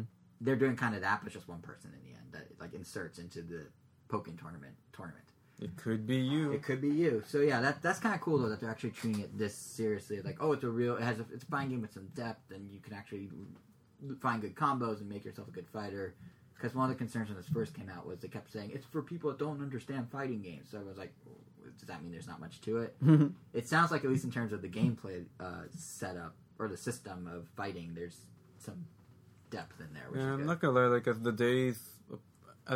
game's release approaches, like I'm definitely getting more and more excited for it. Mainly just because I really want to play as Weavile. So Weavile is one of my all-time favorite Pokemon. So for him to make it in the game is like really cool. And then also Rotom, one of my other top 5 Pokemon, is also an assist trophy, or an assist Pokemon. Right. But you might have to unlock that it to go one. through single player. They're not all there. The only real bummer is that just out of pure unluckiness, I guess for balance reasons you can't mix and match your support Pokemon, and the one he got paired up with. They come in sets, right? Yeah, they come in pairs of 2. Yeah, and the one he got paired up with was Togekiss, which I'm not too really fond of that Pokemon. So it's like, oh, you don't like a weird, sort of fat Togepi? Yeah, it's like a Togepi. In our competitive days, we encountered it a lot. Yeah, it's not its design. It's just a Pokemon that was just annoying to fight against. Yeah, I'm looking forward to the game. Going back to it's literally just relies on luck Pokemon. Right. But I mean, it is what it is. I just have to only use Rotom then. Right. Yeah. But I'm looking forward to. I mean, I don't have a Pokemon I care about playing as. Twice. I'm counting on 4 times personally, but no, I am looking forward to it. It does look great fun. I can see us playing it here. Actually, that's true. Yeah, but the one concern though is if you could see us, you can see the future. I said, what I say? You can see us playing it? Yeah, I can envision it happening. Yes. Oh, okay. You tried to outsmart me. I'm like, no. But no, what I was going to say is... I'm like, how do I look? What? The same. It's in a month. It's really not that far from now. But what I was going to say is it's the one cause of concern I have is there doesn't seem to be much here. So you have the single-player mode where you kind of just go through some fights. You have online... And you have a battle practice How many characters? 18? There's 18 fighters. There's an unspecified number of support Pokemon. I don't think they've revealed them all yet. They just revealed, another two more pairs of, pure legendary. So it's like, as much as I want to use Rotom too, if I actually, want to compete, I might have to obviously pick some other ones. But, who doesn't want to just use pure legendaries? Yeah. But are they not better? But I don't know. They somehow are going to make them underpowered. I don't know. They're going to have to. They're going to have to. But yeah, it's if that's really it, if that's the 3 modes, they're saying there's not going to be DLC. At least they have no plans as of now. I mean, so it's kind of how's that compared to other I mean, at least Street Fighter has 16 characters is gonna get more characters down the line, but if it's not gonna get any more, that's kind of worrying because it's gonna get stale. It's a little bit of point. characters already. It's weird because like as a Nintendo fan, I'm used to Smash Bros. Spoiling me. Like, oh, look at this fighting game with a bajillion characters, and they kept coming for a year, and they have so many stages, and this and next thing. But like, is that somewhat? I mean, you said Street Fighter has 16, so is it somewhat normal to have 18? Like, is that? I mean, to start with, maybe. But... Like, they're saying no DLC for now. That doesn't like they have no plans. Doesn't mean they won't make plans. But it's just, I mean, you Elvis have Street Fighter 5, right? Like, because that I've heard has been knocked a bit for being light on content. Like, there's really only multiplayer and training, and I guess it's just multiplayer training. There's a little cool tidbit for rankings. You could look at the rankings, and but I guess to playing wise, it's only story mode for. I guess it's like each character, all 16 characters have their own little tiny story, but even then, it's like you get a cutscene between each fight, but they're just like stills. So it sounds like it's almost kind of like the Pherom, but Pokémon in terms of bare bones. And the computers just to get through the story are really really really simple. Right. But at least in July they're actually getting a cinematic story mode, kind of like how. So basically, they got the game out before it was really ready, just pretty much. Because like in March, there's a free update that's going to include. It's in the menu too, the challenge mode, where if it's anything, if I assume it's like Street Fighter 4, where you pick your character and then there's like 20 challenges of combos, and if you complete them all, then you get a medal.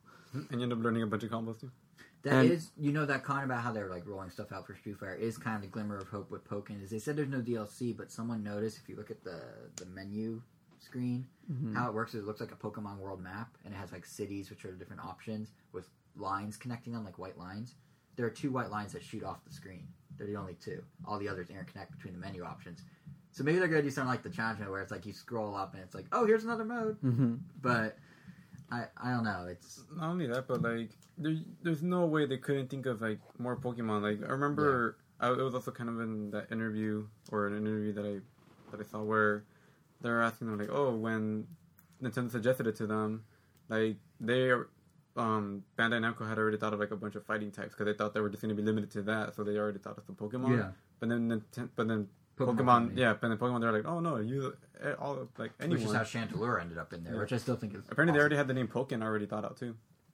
Well, yeah, it's pretty clever. It can't be that hard. Yeah, it's pretty like it's not pretty clever. No, yeah, but I mean, it's like they had their hearts on like making a Pokemon Tekken game, right? But yeah. That's so funny that Namco then approached them out of the blue, and it just sort of happened, but. So I guess, like, are you happy with the amount of content for Street Fighter? Like, just online? I mean, that's all you need, online and training. Right, yeah, I guess what else would you do for a Pokken? I mean, like, for competitive Street Fighters, that's really all you need, just fighting online and training. And I guess if they're trying to make Pokken into a competitive game... And then also plus, for Street Fighters, I mean, everything's literally free. What? Well, you don't... well, the update in March that is including more modes, that's free. Oh, they're splatooning it. Yeah, pretty much. Yeah. And then only other thing, like the DLC characters, you could buy them with in-game currency that you could make just by playing online, or you could just buy a season pass and buy them all. Interesting. So you could essentially get all the DLC characters for free. That's actually really cool. That's very un-Capcom of Capcom, because they're the ones that used to put the DLC on the disc day one, and you just had to pay to unlock it. But I mean, they're not out till I don't know when. But. Right. Yeah, that's just the thing. Well, I mean, you need more characters, otherwise. Just the free option's cool. Well, maybe they'll change their mind about the DLC, but it sounds like at least in terms of mode selection, if Pokken just has the 3 it has, that's what Street Fighter fans are clearly okay with. So a fighter's a fighter. Yeah, competitive play will be happy. Everyone else that's expecting like a regular game. Yeah, it was Pokken. Like I would only need just training and online, which you have. Yeah, and then the single player if online doesn't work one day or something. Yeah, single player is always like whatever. Well, it's like if your online's down or something, you still want to get your. It's literally just a means to unlock things if you have to unlock things. Which is what that's my training mode there. That's how you get all the supporting Pokemon. You unlock them informally. Yeah, more so this game like Street Fighter. The only story mode I would accept in a fighting game are like Mortal Kombat style story modes, where it's like very cinematic. There's a story to it. They really went all out. It's like watching a movie. I actually don't know how Pokken's doing their story. I haven't seen any footage of it. It seems like it might just be cut out. It seems like it might be like Fire Emblem, like an explanation it's cut out with boxes under it, with occasional cutscenes. Yeah. I just really hope there's more characters down the road. Not even like so that because I'm probably just gonna stick to Weavile the whole time, and that's like another one of my favorites. But just for variety of who you fight against. Yeah, because like with only 18, if like I don't know. Obviously, some of them are going to be better than others. You're just going to fight, like, let's just say, like, everyone uses Charizard. Like, oh, okay, another Charizard. But Yeah. there's only so many. I don't know. So many It's what? an odd point. Well, there's only so many characters that you can go between 18. Yeah, it's the combinations much. You even less. kind of, like, yeah, like... But that's where the support Pokemon come in, because there are tons of those. And in theory, even if you fight Charizard, the likelihood you're gonna... Oh, but even then, the supports are paired together. Mm-hmm. So there's only so many pairs that you'll mix and match. Yeah. The supports, I feel like, that's fine, just because you can't have too much of a random factor, I guess. It's just, I don't know. I really don't know how this game will do. It's, I mean, if Nintendo's starting to, and Pokemon Company are starting to do tournaments for it, or even doing early access tournaments, that's a pretty strong vote of confidence from them. Because they could just, if they're hesitant, like there are rumors, for example, that Star Fox Zero's motion controls have gotten somehow worse. Like there are rumors that it's barely passing the lot check at Nintendo Europe, which is basically the like beta test to make sure it actually could play before they ship it. So there are rumors that's not doing well, and we haven't heard a peep about Star Fox. And it comes out in April. Meanwhile, Pokken we started hearing really heavily in January for a March release. So February, April's that same gap, and we haven't heard anything. So that should give you confidence in Pokken at least. Star Fox doesn't give any confidence, but in Pokken, I feel like for Pokken, at least, I like will start off strong, but then I go die out very fast. If they don't support the community, a game like this, I mean, this is something we talked about. I can just see it dying out. out. How would they keep the momentum? I thought Splatoon was going to die out, but they did really well. Yeah, in at least keeping it Nintendo, alive. or at least Pokken, like has the advantage of like I guess being like part of they're making it part of their little rotational thing every single year. So like Pokken is always gonna have like big exposure, like no matter what. Yeah, like those Pokemon tournaments are huge. Like for the card game, for the 3DS game, like they'll definitely at least give it the fanfare it needs for those tournaments. But whether it's they just need to do DLC for the more casuals. I mean, they need to keep the game updated. I mean. And they didn't rule it out. They just said it's not currently playing, just to be clear. But I kind of need it. Yeah. I mean, I'm excited for the game. Evo will definitely be like a factor in it too, like how it performs, like whether it even has like oh we only got like 200 entries, but like Smash 4 gets like a couple thousand.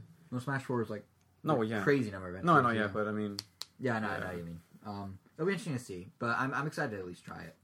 Finally, because it's been it's an arcade game for a year, and only now they're coming, so it's about time. Maybe you'll discover you're a Prodigy in it somehow, and right. you enter Evo. The one game you're good at. Hey, you know what game I beat and I did well at? Mario Galaxy 2, but it's not multiplayer, so it doesn't count. I thought you were gonna say Super Monkey Ball, but oh yeah, Monkey Target and Super Monkey Ball, but then I got showed up by everyone. But I was really good at it for a while. Also, I'm pretty half decent at Mario Kart. Half decent being the key word. Let's change topics, shall we, before I dig myself deeper. The last bit of news we have this episode is Jason Sales Corner stuff. Damn it. Now, it's somewhat... Did you really just lean into my damn it when I said Jason Sales Corner? No, I tried to beat you to the punch in the transition. No, you did not succeed. Hey, I've been doing this for 3.5 going on 4 years, I think. Yeah, so... I've been aware of it for 4 years. You what? Been aware of it for yeah, 4 but years. You haven't had to do it. I've mastered it somewhat. Next year it'll be 10 years since we graduated from high school. Great. Okay. You gonna go to a reunion? I went to one this past summer. Oh. Anyway, like Jason Sales Oh, Corner. that's right. Jason 50 Sales kids Corner. reunion? How's that? Jason what? Your reunion? My class had 30, not 50. Anyway, Jason Sales for those What? yeah. I thought it was 50. So it's even 30. less? It's Oh my god. It's a private school, okay? Anyway, Jason Sales, let's get this on track. Wait, I have one more question. So how many actually went back to the reunion? So like From my exact class, there were a total of 4 of us. Damn. Yep. For the other classes, there were a total of 12. No, there's more than that, but Jason Sales Corner. I mean, we're talking numbers, so we can transition smoothly into this. See how good I am at these now? You thought. But yeah, so NPD put out numbers for January sales here in North America. These are physical sales, and why it's worth mentioning. Well, we do it every time, but why this one's worth mentioning is, man, did the industry just kind of flounder this month? Like, it was down 4% overall year over year, which isn't horrible, but I feel like these last couple of years, correct me if I'm wrong, but January used to kind of be a big release month in the last few years. Like, all the games that missed the holidays would be out in January or March. And both of those kind of... What? You see flounder? Yeah, that means kind of flip-flop. Like, kind of just... Yeah. I was waiting for one that I haven't heard today. And you got it. Yeah. I deliver. But yeah, so it's down 4%. Even PS4 and Xbox One sales were down year over year. To give you an idea of how bland this January was, the top 5 games of the month were, in this order, Call of Duty Black Ops 3, the flavor. Grand Theft Auto 5, which came out a long time ago, so that's weird that was number 2. NBA 2K16, which is at least 5 months old, Star Wars Battlefront, and Fallout 4. So nothing from the past, no new releases from any time after mid-November, even no one cared in January. I take that back, actually. Now that I think about it, the one newcomer that was on the list is Lego Marvel Avengers, which came in 9th place. But everything before that, it's old. So for Nintendo, the month was pretty ho-hum as well. Now I said ho-hum. None of their games made the top 10, although Mario & Luigi Paper Jam, which you gave impressions of last episode, would have charted at the number 10 spot if the chart was based on individual platform sales, not combined sales. So if it was not multiple, what they call SKUs, but individual, like here's the Xbox version of Grand Theft Auto versus the PlayStation version versus the 3DS's Mario and Luigi, you get the idea. What were Nintendo's expectations for the game? I don't know, but it sold 71,000 copies according to leaked numbers. Nintendo did not put out numbers, but leaks say in 10 days it did 71,000. Is that good? Which is not, for a slow month like January where nothing happened and the industry was down 4%, I wouldn't say it was bad.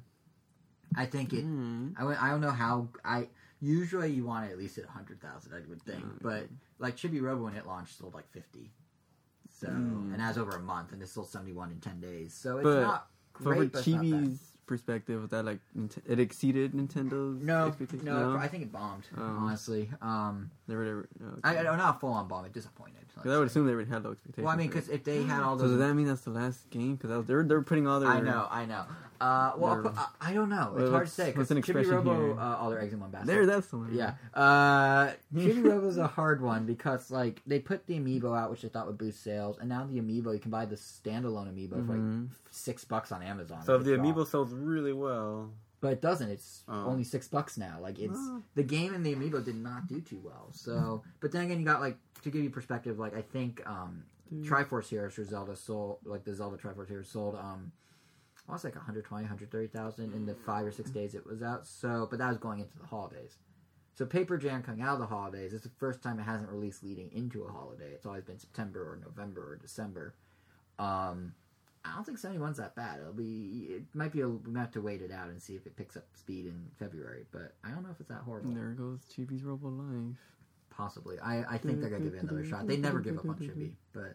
They said, they were like, is this game... I know, they say a lot of things, but then they always make another Chibi somehow, so it might be another eShop game. But there might be a new rendition of, like, this trying to... They just need to go back to the original, but that's neither here nor there, for now. We'll have to wait and see. NX Graphics Unity. What? Using the Unity engine. Well, that'd be a cheap way to make it, yeah. That'd be pretty cool. That would be. I'd be okay with that.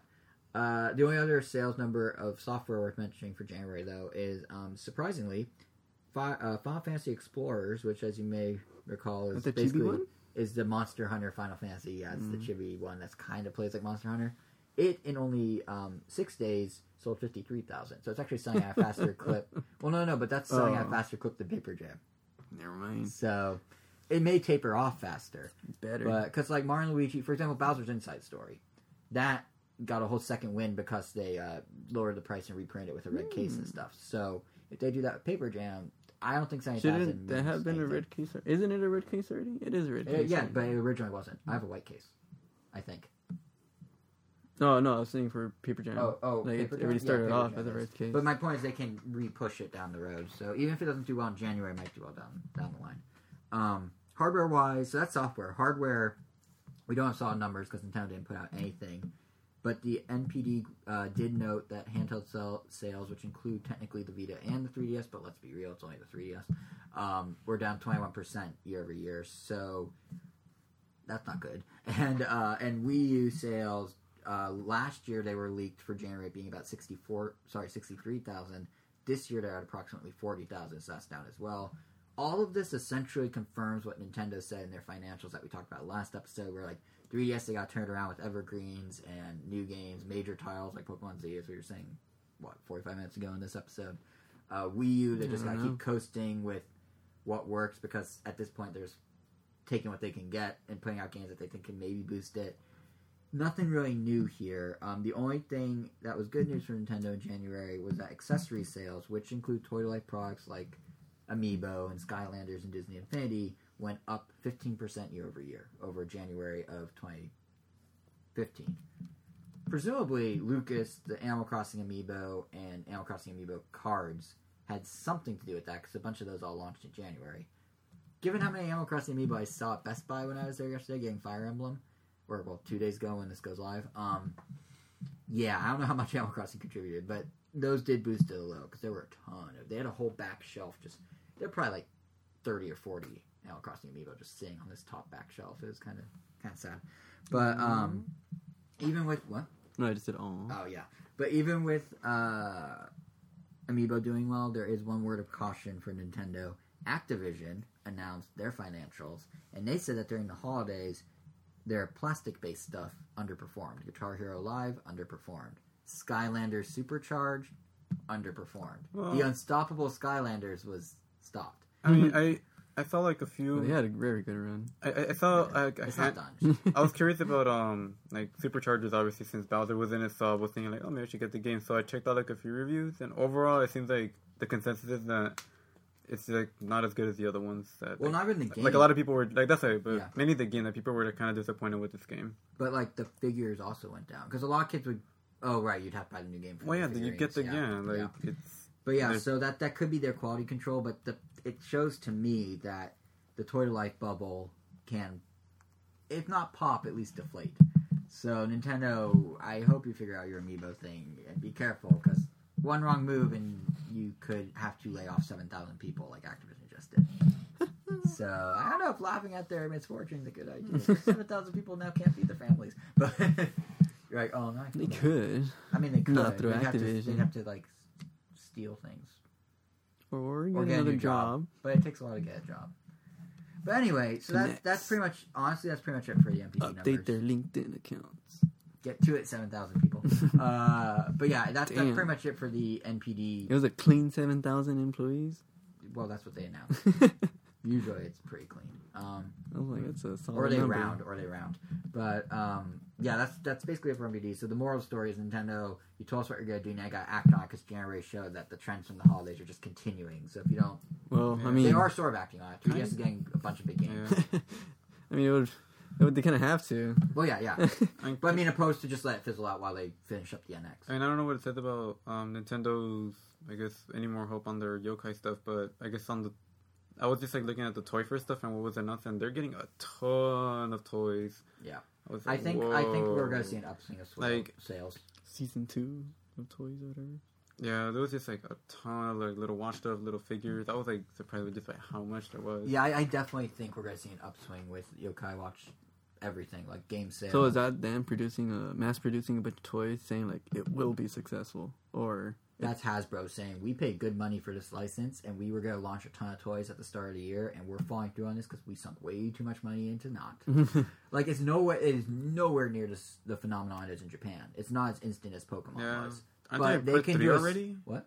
I think they're in part 3 already. They're on part 3. They had a movie that broke box office Oh, records. man. Really? Over here, it's like, it's on Disney XD. It sold a decent number of copies, the game, but not a lot. do any kids know about it? I haven't seen anything Yokai Watch related at this school. It's a slower burn for sure. I'll ask them though, just to see like if they even know. Yeah, do some research. We'll talk about it on a Recon. future episode. Do a poll. Do an informal survey. Do you know what this is? And everybody, no. Pokemon? They'll be like, that looks like a Pokemon, but it's a cat that can talk. Is that Meowth? Is Meowth orange now? But, yes, that pretty much does it for news. Oh no! So all that's left is what we're playing. What have And you been playing, Jason? I've been playing Final Fantasy... Wow, no. Fire Emblem Fates. Wow, that was weird. I've been playing Fire Emblem Fates. I've not played a Final Fantasy game in like half a decade. Fire Emblem Fates, yes. So it came out Friday. We're recording this Saturday night for posting on Sunday. So I'm going to be honest. These are early impressions. It's just the first part of the game I've gotten through. So with that in mind, I do have some thoughts, but there's a whole part of the game I haven't played, and I won't play till probably I'm on an airplane for many, many, many hours, because that's going to happen. I'll have nothing to do. But the one thing that I did notice from my limited playtime I already had is this game, more so than any other Fire Emblem, is like super big into customization. Like Fire Emblem's thing has always been, oh, you customize the experience in some way. Everything you do is like your choices. You choose who lives and dies based on how you strategize your match. No one ever chooses to let anyone die. Well, true, but it's up. It falls back on you, or like you choose if you're a guy or girl. You choose, which are little things, but it's everything in the game is very like user choice driven. Nothing is just like A to B. It's always like A to B or C. But this one seems to somehow go even further at that because obviously, yes, not just D, but everything that used to just be A to B is also now B or C as well. So like obviously.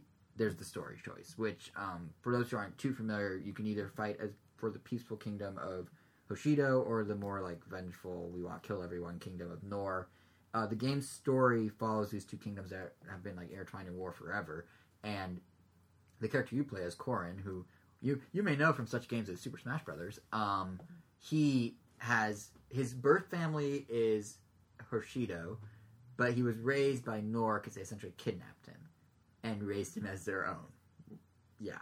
So the decision in the story, which then changes everything, is at chapter 6 in the story, you pick: do you fight for Hoshido, your birthplace, hence the birthright name of Fire Emblem, or do you go for Nor, who's dead set on just destroying Hoshido and conquering it, hence the conquest name. And that's like the big new split, because they've never done that before. The story's always been linear, but now it too is not linear. And once you get past chapter 6, the games go in very different directions. Right off the bat. Gameplay and 2 playthroughs already. Exactly. Wait, what? Right off the bat, you're forced 2 playthroughs. Oh yeah, exactly. So, but well, not exactly, because you buy the different versions and download and everything. How it works. Oh, so I bought the special edition. So I have both those. I have Conquest, Birthright, and is it called Birthright? Revelations. Yeah, Birthright. And Revelations, which is DLC that's not out till March 12th. It's like a third story. I have all 3 of those on the same cartridge ready to go. But if you buy either individual version, you get the version you bought, and then at chapter 6, it lets you opt it in or out as it does. But if you choose to go the other side, so if I have Birthright and I choose to go the Conquest route and go with Nor instead of Hoshido, it will then take me to the eShop where I can download it for $20. Because it's really 2 separate games. Like there's intertwining, there's characters that jump back and forth, but you are doing different things. It's less Pokemon it's less like Pokemon version and more like Oracle of Ages, Oracle of Seasons, Zelda, where they live independently, but they have some connections, some friends. I can only picture someone that like buys one version, but then halfway through they're like, you know what, I really want to go for the other one, so like they make a decision, and then they just have to wait a long time before they see the result of it. Yeah, well, you know what a real issue that's happening is people are buying both physical versions, thinking they can somehow communicate. They cannot. If I buy Birthright and Conquest as individual cartridges, there's no way when I beat one to like transfer me over to the other, or like to skip the first 6 chapters in one and the other because I already played them. So you shouldn't do that? You're better off doing the crazy eShop scheme, where it's like, or get the special edition that has them all. But anyway, so the idea of choice. There's no like remove cartridge now. Insert no. cartridge now. It's not like it's not like the stop and swap from Banjo-Kazooie that never happened. Yeah, no. But anyway, the idea of choice is everywhere. Is kind of my idea. Like your character, for example, is fully customizable for the first time ever. You can choose hair, you can choose voice, you can choose personality, you can choose weird like face accessories. Like, do you want a scar over here or a bandage over there or like a beauty mark down there? It's a little insane how down there on their chin, not down there. I said their face at the start. I forgot. But it's a little. My point is, it's a little like it's almost like I wouldn't say it's overwhelming, but it's a lot of customization. Like everything is at your fingertips, and and even like in battle, like in Awakening, which was the last Fire Emblem, you not just have a battle unfold, but you can choose to fast forward it. You can choose to pause it. You can choose 3 different camera angles. Do you want first person view? Do you want like dynamic camera? Do you want behind one guy, behind the other guy? Everything in this game is like, what do you want? You're the player. You tell us, and we'll make it happen. Or we'll give you choices that affect the rest of the game, so you can never get tired of it. Like it's very customization heavy, which is really cool because it makes it really your own experience and not just like linear thing. And of course difficulty. Difficulty is another big thing that's fleshed out more in Fates than in the other ones because Awakening is all one story. You could go, okay, I want easy, medium, hard, whatever. But this one, depending on the version you pick, the difficulty changes. So when you start out, you can do normal, hard, and intense, or normal, intense, and ludicrous, or something like that. And normal, your units stay alive. The signature of Fire Emblem is the units die. Once they die, they are gone. You do not have that character anymore. I'm doing it on normal because I just want to play through the story. I don't care if they can come back to life, do some magic power, whatever, let them come back.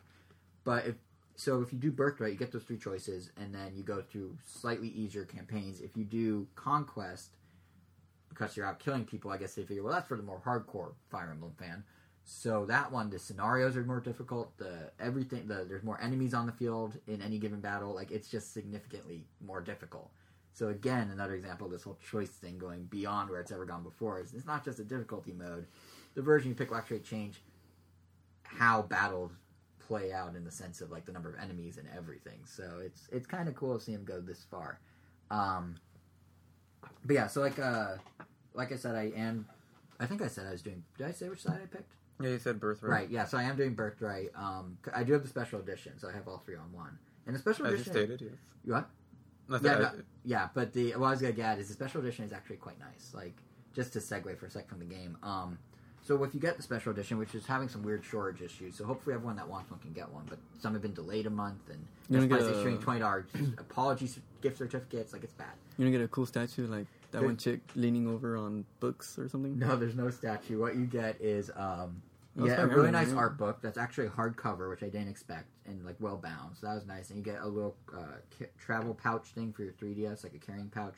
A little thinner than ideal, but it has artwork on both sides and it's pretty nice. And then you get the game that again has all three on one cartridge, which is very convenient. Yeah. And if you buy it before March 12th, you have the DLC, which you can play right off the bat. It's its own independent story, Revelations. You have that accessible to you right now, so you get like a month exclusive on that, which is kind of neat. Resident Evil, but Revelations. No, Fire Emblem Revelations. They didn't throw in a Capcom playing and it's like, oh, did you mean Resident Evil? And it just switches to like a shooter with zombies. No, but yeah, the production values of everything in that special edition, like, it's actually really nice, and the production value in the game is really good too. Like, Awakening had at least what I've experienced so far, Awakening had a fair number of like actual hand-drawn animation and cutscenes. But it feels like the frequency has increased with Fates. I assume that's because Awakening was like the do or die for Fire Emblem. Like, if it didn't do well, that was the final game. But this one, they know it did well, so they're able to pour more money into the cutscenes and the animation and everything. So they look really good. The 3D effect is really nice. There's a lot of and actually the whole game looks really good in 3D. Like, they do some like depth of field stuff and like fog and stuff to like really bring out certain things. It looks really nice, and the characters have feet. They do not have feet in Awakening. They now have feet. That's what that extra budget could do for you. What? Like pegs? They had pegs. Oh. They had legs that went to nothing. They just walked on. But only in the battle mode. Yeah, but now they have feet everywhere. Mm-hmm. That's what happens when Awakening pegs in the normal. Well, I guess they have to the Corins don't wear shoes. They have to like exemplify that the whole time. So yeah, and do they have pegs in the normal 3DS? No, they all have feet. No, it's a design choice that they updated, I guess. But I wonder what the differences look like from the new 3DS and the 3DS. I don't think there are any for this one. I feel like there have to be. No, there doesn't have to be. Just visually, No, there doesn't have to be. It might run smoother, but there's no enhancements. Everything loads faster. Yeah, everything just loads faster, I'm sure. But the one thing I haven't touched on, I do want to touch on from my, again, early impressions, is, of course, the gameplay. Like, everything I've said is like, that's great, but how's the game actually fare? And if you've ever played Fire Emblem before, you should pretty much know what to expect. It's you go chapter to each chapter is its own battle. So every time you get a new chapter, you have a new battle. You're on the battlefield. It's turn-based. It's your job to defeat the enemies or to reach some sort of certain objective or collect something or defeat a boss or something like that. And it's pretty similar to any... Like, the battle system is pretty similar to what a lot of games do, where it's like a glorified rock, paper, scissors. So certain items are red, certain items are blue, certain items are green, or certain classes or items or whatever. And, you know, one beats the other, but it's weak against the third and that sort of thing. You just have to use that kind of system to figure out your strategies. And really, it's like any other turn-based strategy game out there. But of course, it has those Fire Emblem twists. Like, you can't have everyone die if you choose, which is traditional Fire Emblems. Once they're gone, they're gone. Or there's this thing that it's now called Pair Up. It used to be called, I think, Attack Stance in Awakening, where if you have a character... they did it in Project Cross Zone already. No, I'm going to say? Yeah. I guess it is more common. Go ahead. If you stand next to them, you could pair Wisdom to do like the battle. Sorta, yeah. So it works on 2 levels. Yes. As long as you're adjacent to them. Yes, that's how it is in Fire Emblem. So if I'm adjacent to them or whatever, I can have them boost my stats, and depending on which classes or weapons you and they have, they could do extra boosts or lesser boosts or whatever. So there's kind of that mechanic. But you can either pair them together physically and they become one unit. You move around, or you can just have them stand next to each other. And either way, if when you do that, it not only will make stronger attacks of different varying strength depending on the combos, but it will also work defensively. So if an enemy comes and attacks one of you, the other one will essentially come in and block, and you won't take damage. So you want to try and keep these pairs together for that purpose, because it lets you keep more people alive longer. And also because of the whole, like, I can't remember the word they used to describe, but basically the love interest situation, where if you pair people together regularly, they will strengthen their bond, and with that bond, ultimately, they could potentially get married and then have a kid, and then that kid grows up and it magically becomes a full-fledged fighter for you to use, and he's a new class and he has new weapons. It's basically a way to build out your army. He's a new person beyond what the story offers that you can bring into battle. And I'm early, so I'm not in the games. I'm not sure, but I think you might be able to tweak what he becomes. So you can be like, oh, I really like this class. I want another character like this class. If I get it's already a boy, Corwin and some other, or it could be a girl. If I get Corwin or some other whoever character to become an item together, then I get this new character, and so there's all that strategy as well. So now you're thinking short term with the battle, but the choices of who you pair together, again going back to the whole choice idea, affects way down the line. Make a woman polygamous? Can you what? Can you make a woman live polygamous? There is marriage. Yeah, that's. So I don't know what that's like. So like, well, you can have one. I think once they're married, it's all monogamous, basically. Right? It's again, I'm too early. I think it's monogamous, but I don't know. I do know they have same-sex relationships in one of the versions, because some of the characters that you compare together can be of the same. Like some certain characters compare together and certain can't. I guess like the ones that are there frequently in the story, I guess can. What's the and benefit? It's possible to have nothing. It's just if you want to pair those together because you like their weapon combo or whatever, you can. Oh. Basically, they didn't want to limit it. But isn't there there's no marriage though? Or there is marriage? There's marriage. In between same sex? Yeah. But there's a benefit for getting married. Oh, no. No the benefit kid is you get, I thought you meant the benefit of same sex versus not. Oh, you get the kid. Somehow you can still have the kid. What? It's they have like genetic stuff. And, you know, it's like how you can they adopt a kid from somewhere. I don't know. You adopt an adult. Yeah. Adopt a new fighter. I don't know, but they didn't want to rule that out for people that wanted to ship a certain couple together, regardless of gender. I mean, they don't have to rule it out for that. They can just rule it out for like biology. Yeah, I'm too early in the game though. Details. I just remember that being a sticking point when they were talking about the game. But yeah. So for Fate, so all that is pretty standard Fire Emblem. Everything I just said. If you played Awakening, that was like, yeah, I know. Tell me the new stuff. And the new thing I've discovered in Fate so far, for lack of a better term, is the dragon stuff. So in Fates, dragons are a very big component. As spoiled by Smash Bros, Corwin can turn into a dragon. That's what his counter is in Smash Bros. What'd you call him? None of his text look like that. Corrin. Right. What do you think I said? Oh, nothing. Corrin. Keep going. Corrin can turn into a dragon. Yeah, so it's okay. So yeah, that you learn really early in the game. So I hope I'm not spoiling too much for anyone. But that dragon thing becomes a crucial. I mean, if they saw the Smash Brothers they thing, did a like media blackout of all that. But so he can become a dragon, and the dragon thing not only changes how he acts in battle, because so far he doesn't choose when to become a dragon, but he does get a stone that lets him control it a little. So I'm not sure what that means yet. It's still pretty early, but he is a totally different character, a totally different moveset when you're a dragon. And not only that, but there are certain other enemies called Wyvern Lords. It's Wyvern. Wyvern Lords, who there's special items that can defeat him. Like basically, when you're near one of those enemies that are one of these lords, the Wyvern Lords, it will actually have a giant exclamation mark above their head, like don't do that with the dragon, you're gonna die. So he's like invincible in some situations and completely vulnerable in others, depending on who he's fighting, which, you know, adds a new wrinkle on top of all the other strategy you have to consider, because now you have to like plan around him a bit and like figure out, okay, well, if he's a dragon, I can't do my usual strategy, I gotta do this. But also the dragon thing comes in the form of something called dragon veins, which on the map, certain characters like Corrin can go and stand on these spots and trigger a dragon vein, which will literally morph the map. So far, so far I've basically completely erased mountains. I've built bridges. What else have I done? There's some other stuff. Cleared debris out completely to make a new hiding spot, like all sorts of stuff. So you've done all of that. I've done all that personally in real life. Oh, okay. So I forged my own mountain, or destroyed my own mountain. But yeah, so that just it just adds another layer on top of what Fire Emblem people are used to in terms of not only are you manipulating, you know, characters in battle, but now you're actually changing the map to better suit you.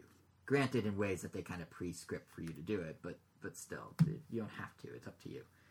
So The other aspect of the game that's new, I haven't actually had a chance to play around with too much, which is the My Castle mode. It's similar to the Barracks of Awakening for anyone who's played Awakening, but it's like a home base. It's a home base. You get your weapons there.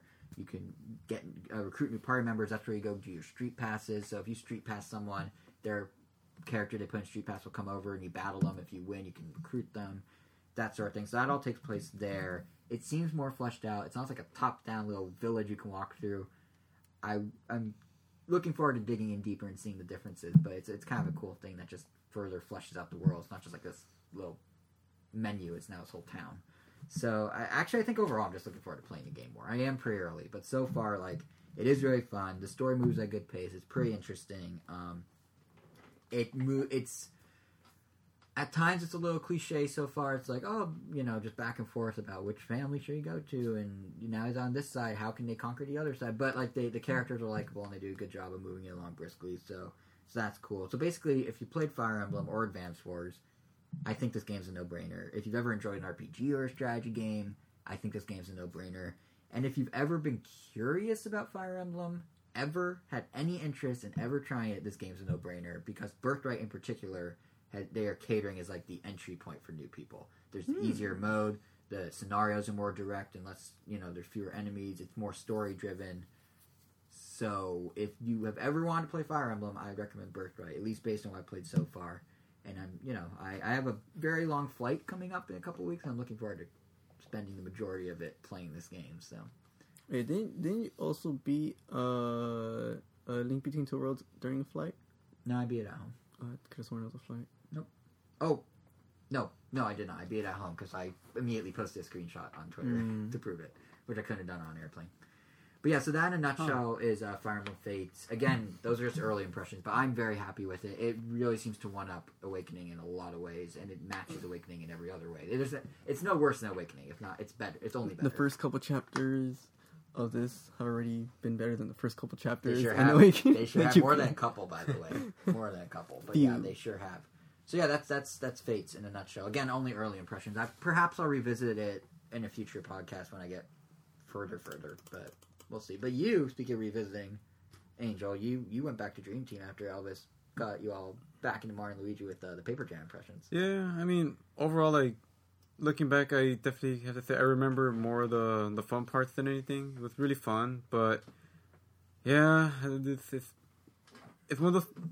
Yeah, the tutorials were as bad as everyone says. They were horrible. There's cases where you'll hear that some things are really hard or really difficult, and then when you play through them, or maybe just Elvis and I, we found out they weren't hard at all. One thing that comes to mind is in God of War Ascension, people were talking about there's a puzzle. Well, it's not a puzzle boss, but there's a little challenge thing right before the final boss that some people say it took me 8 hours to get through or 10 hours to get through, and we did it less than an hour. And we're just we're I don't know. It's difficulty skills, but I always try to take that with caution whenever I hear exaggerations, and this one wasn't. Up until the final boss, I was still getting tidbits of one thing's an exaggeration for difficulty, and one thing's an actual game thing. An actual... Yeah, mechanic. One's how the game's designed, and one's just skill level. No, yeah, but see, okay, fine. Yeah, because you can't compare it. I feel I'll find another example. People complained a lot about Navi being annoying, but when I played through it again, I didn't think she was annoying at all. Or I thought they didn't talk as much as people alluded to. In Ocarina? Yeah, in Ocarina of Time. That became a meme in and of itself. It's one of those things that if anything, Fee was way more talkative. It's one of those things people will say something and other people agree, and then the memory of hearing other people talk about it is what you replace the actual memory of the game. Navi was not that annoying, but you hear people online always being Navi talks a lot, and you're gee, Navi did talk a lot, didn't she? And then you sort of replace that memory with this conception of Navi being the most annoying thing ever, whether or not she actually was. Well, yeah, it kind of it grows out of control. All right, well, for once, had been but for once, it sounds like. So in this case, it was spot on, right? Yeah. Right. And I said, up until the final boss, there was lava right behind me, and then they stopped the game just to tell me watch out, don't fall behind you. Or some of the tutorials. Or then Bowser falls on a rickety platform. Even before he falls on it, I already know okay, based on the other levels where I have to jump on things to get him to go down or break things, I know I'm gonna have to put him there. But then when Bowser falls on there, they stop the battle again. They're oh look, he's on a rickety platform. Maybe you should try to break it somewhere. It was Mario and Luigi for beginners. Yeah, I mean, Dummy's guide at to Mario least- Luigi, and there were like, I mean, you can't turn off. which you can't turn at off. least like on the final boss, because you know how like there's these things go, there's like multiple forms. They actually like didn't help you in any way, so that was kind of cool. That's good. But I don't know, like even like parts where you go into the dream world, you have to have Luigi like go into like possess certain things. Oh, like the trainers of the Pokemon in Pokken, they just Like, take them over. so that he could like manipulate the environment. And every single time like you get introduced to one, they always like teach you how to like, all right, press R to switch to possessing mode, and then press B to like, they always like have to like, Baby's first game. yeah, it's like I thought push mode like handheld you like pretty hard, but this one has like a really tight grip. But I don't know, it was really fun. I'm definitely don't regret. Like the tutorials were so bad, but it was really fun. No, but yeah, Beyond I mean, the tutorials. yeah, I mean, like once you get through it, like I really don't regret like going back to beating it, and I'm really glad I did, because I mean, up until that point I had beaten all the Mario and Luigi games, Right. and there was like no way I was gonna leave like the fourth one unbeaten, and kind of to tie it into this game, like I think I'm now at reason number 4 of why Bowser's Oh yes, awesome. 2016, the year And- you constantly list Bowser's awesomeness reasons. And this game like pretty much ended with like coincidentally my reason number 4 that I already had written down, and it was Bowser's persistence. Like I love the fact that he like just never gives up. It's like always doing it over and over again, and he pretty much like For 30 years, he has not given up. yeah. And I mean, whether that's just like Nintendo's reason for reusing him over and over again, like that's just something I really like about him. And I just like how at the end, like he was having a conversation with his minions, and they were saying like, oh man, like we lost, like what a bummer though, like shut up, like it doesn't matter, we lost, I'm gonna keep going again and again and again and again. So that was very meta, actually. So it's like They until we did win. that in the end of Paper Jam, where like they're all going inside the book, and then Mario sucks in Bowser inside Paper Bowser in the book. Spoilers?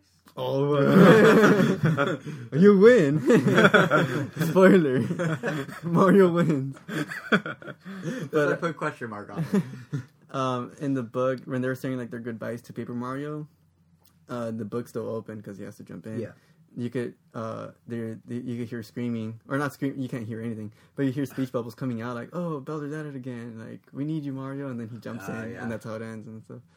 Like he's like, right when That's he such, sucked, that's such like a movie ending. he's right there. sucked back into the paper world, and right away he's already causing trouble. You know what that is? It's, See, that's it's hilarious. Like, I love foreshadow. that. It's Paper Mario. foreshadow for Paper Mario on Wii And U. Nick. Yeah. Feel like No, so- Wii U. They Oh, rumored that's for right. this year. That's what I love about Bowser. He wastes no time. Like he immediately just goes back into it. That is true. He is persistent. The moment, but like Mario becomes like tired of it, he'll just win. Yeah. Somehow Bowser never runs out of steam. Didn't they also do that? Normal Bowser starts like wreaking havoc right away too. Yeah.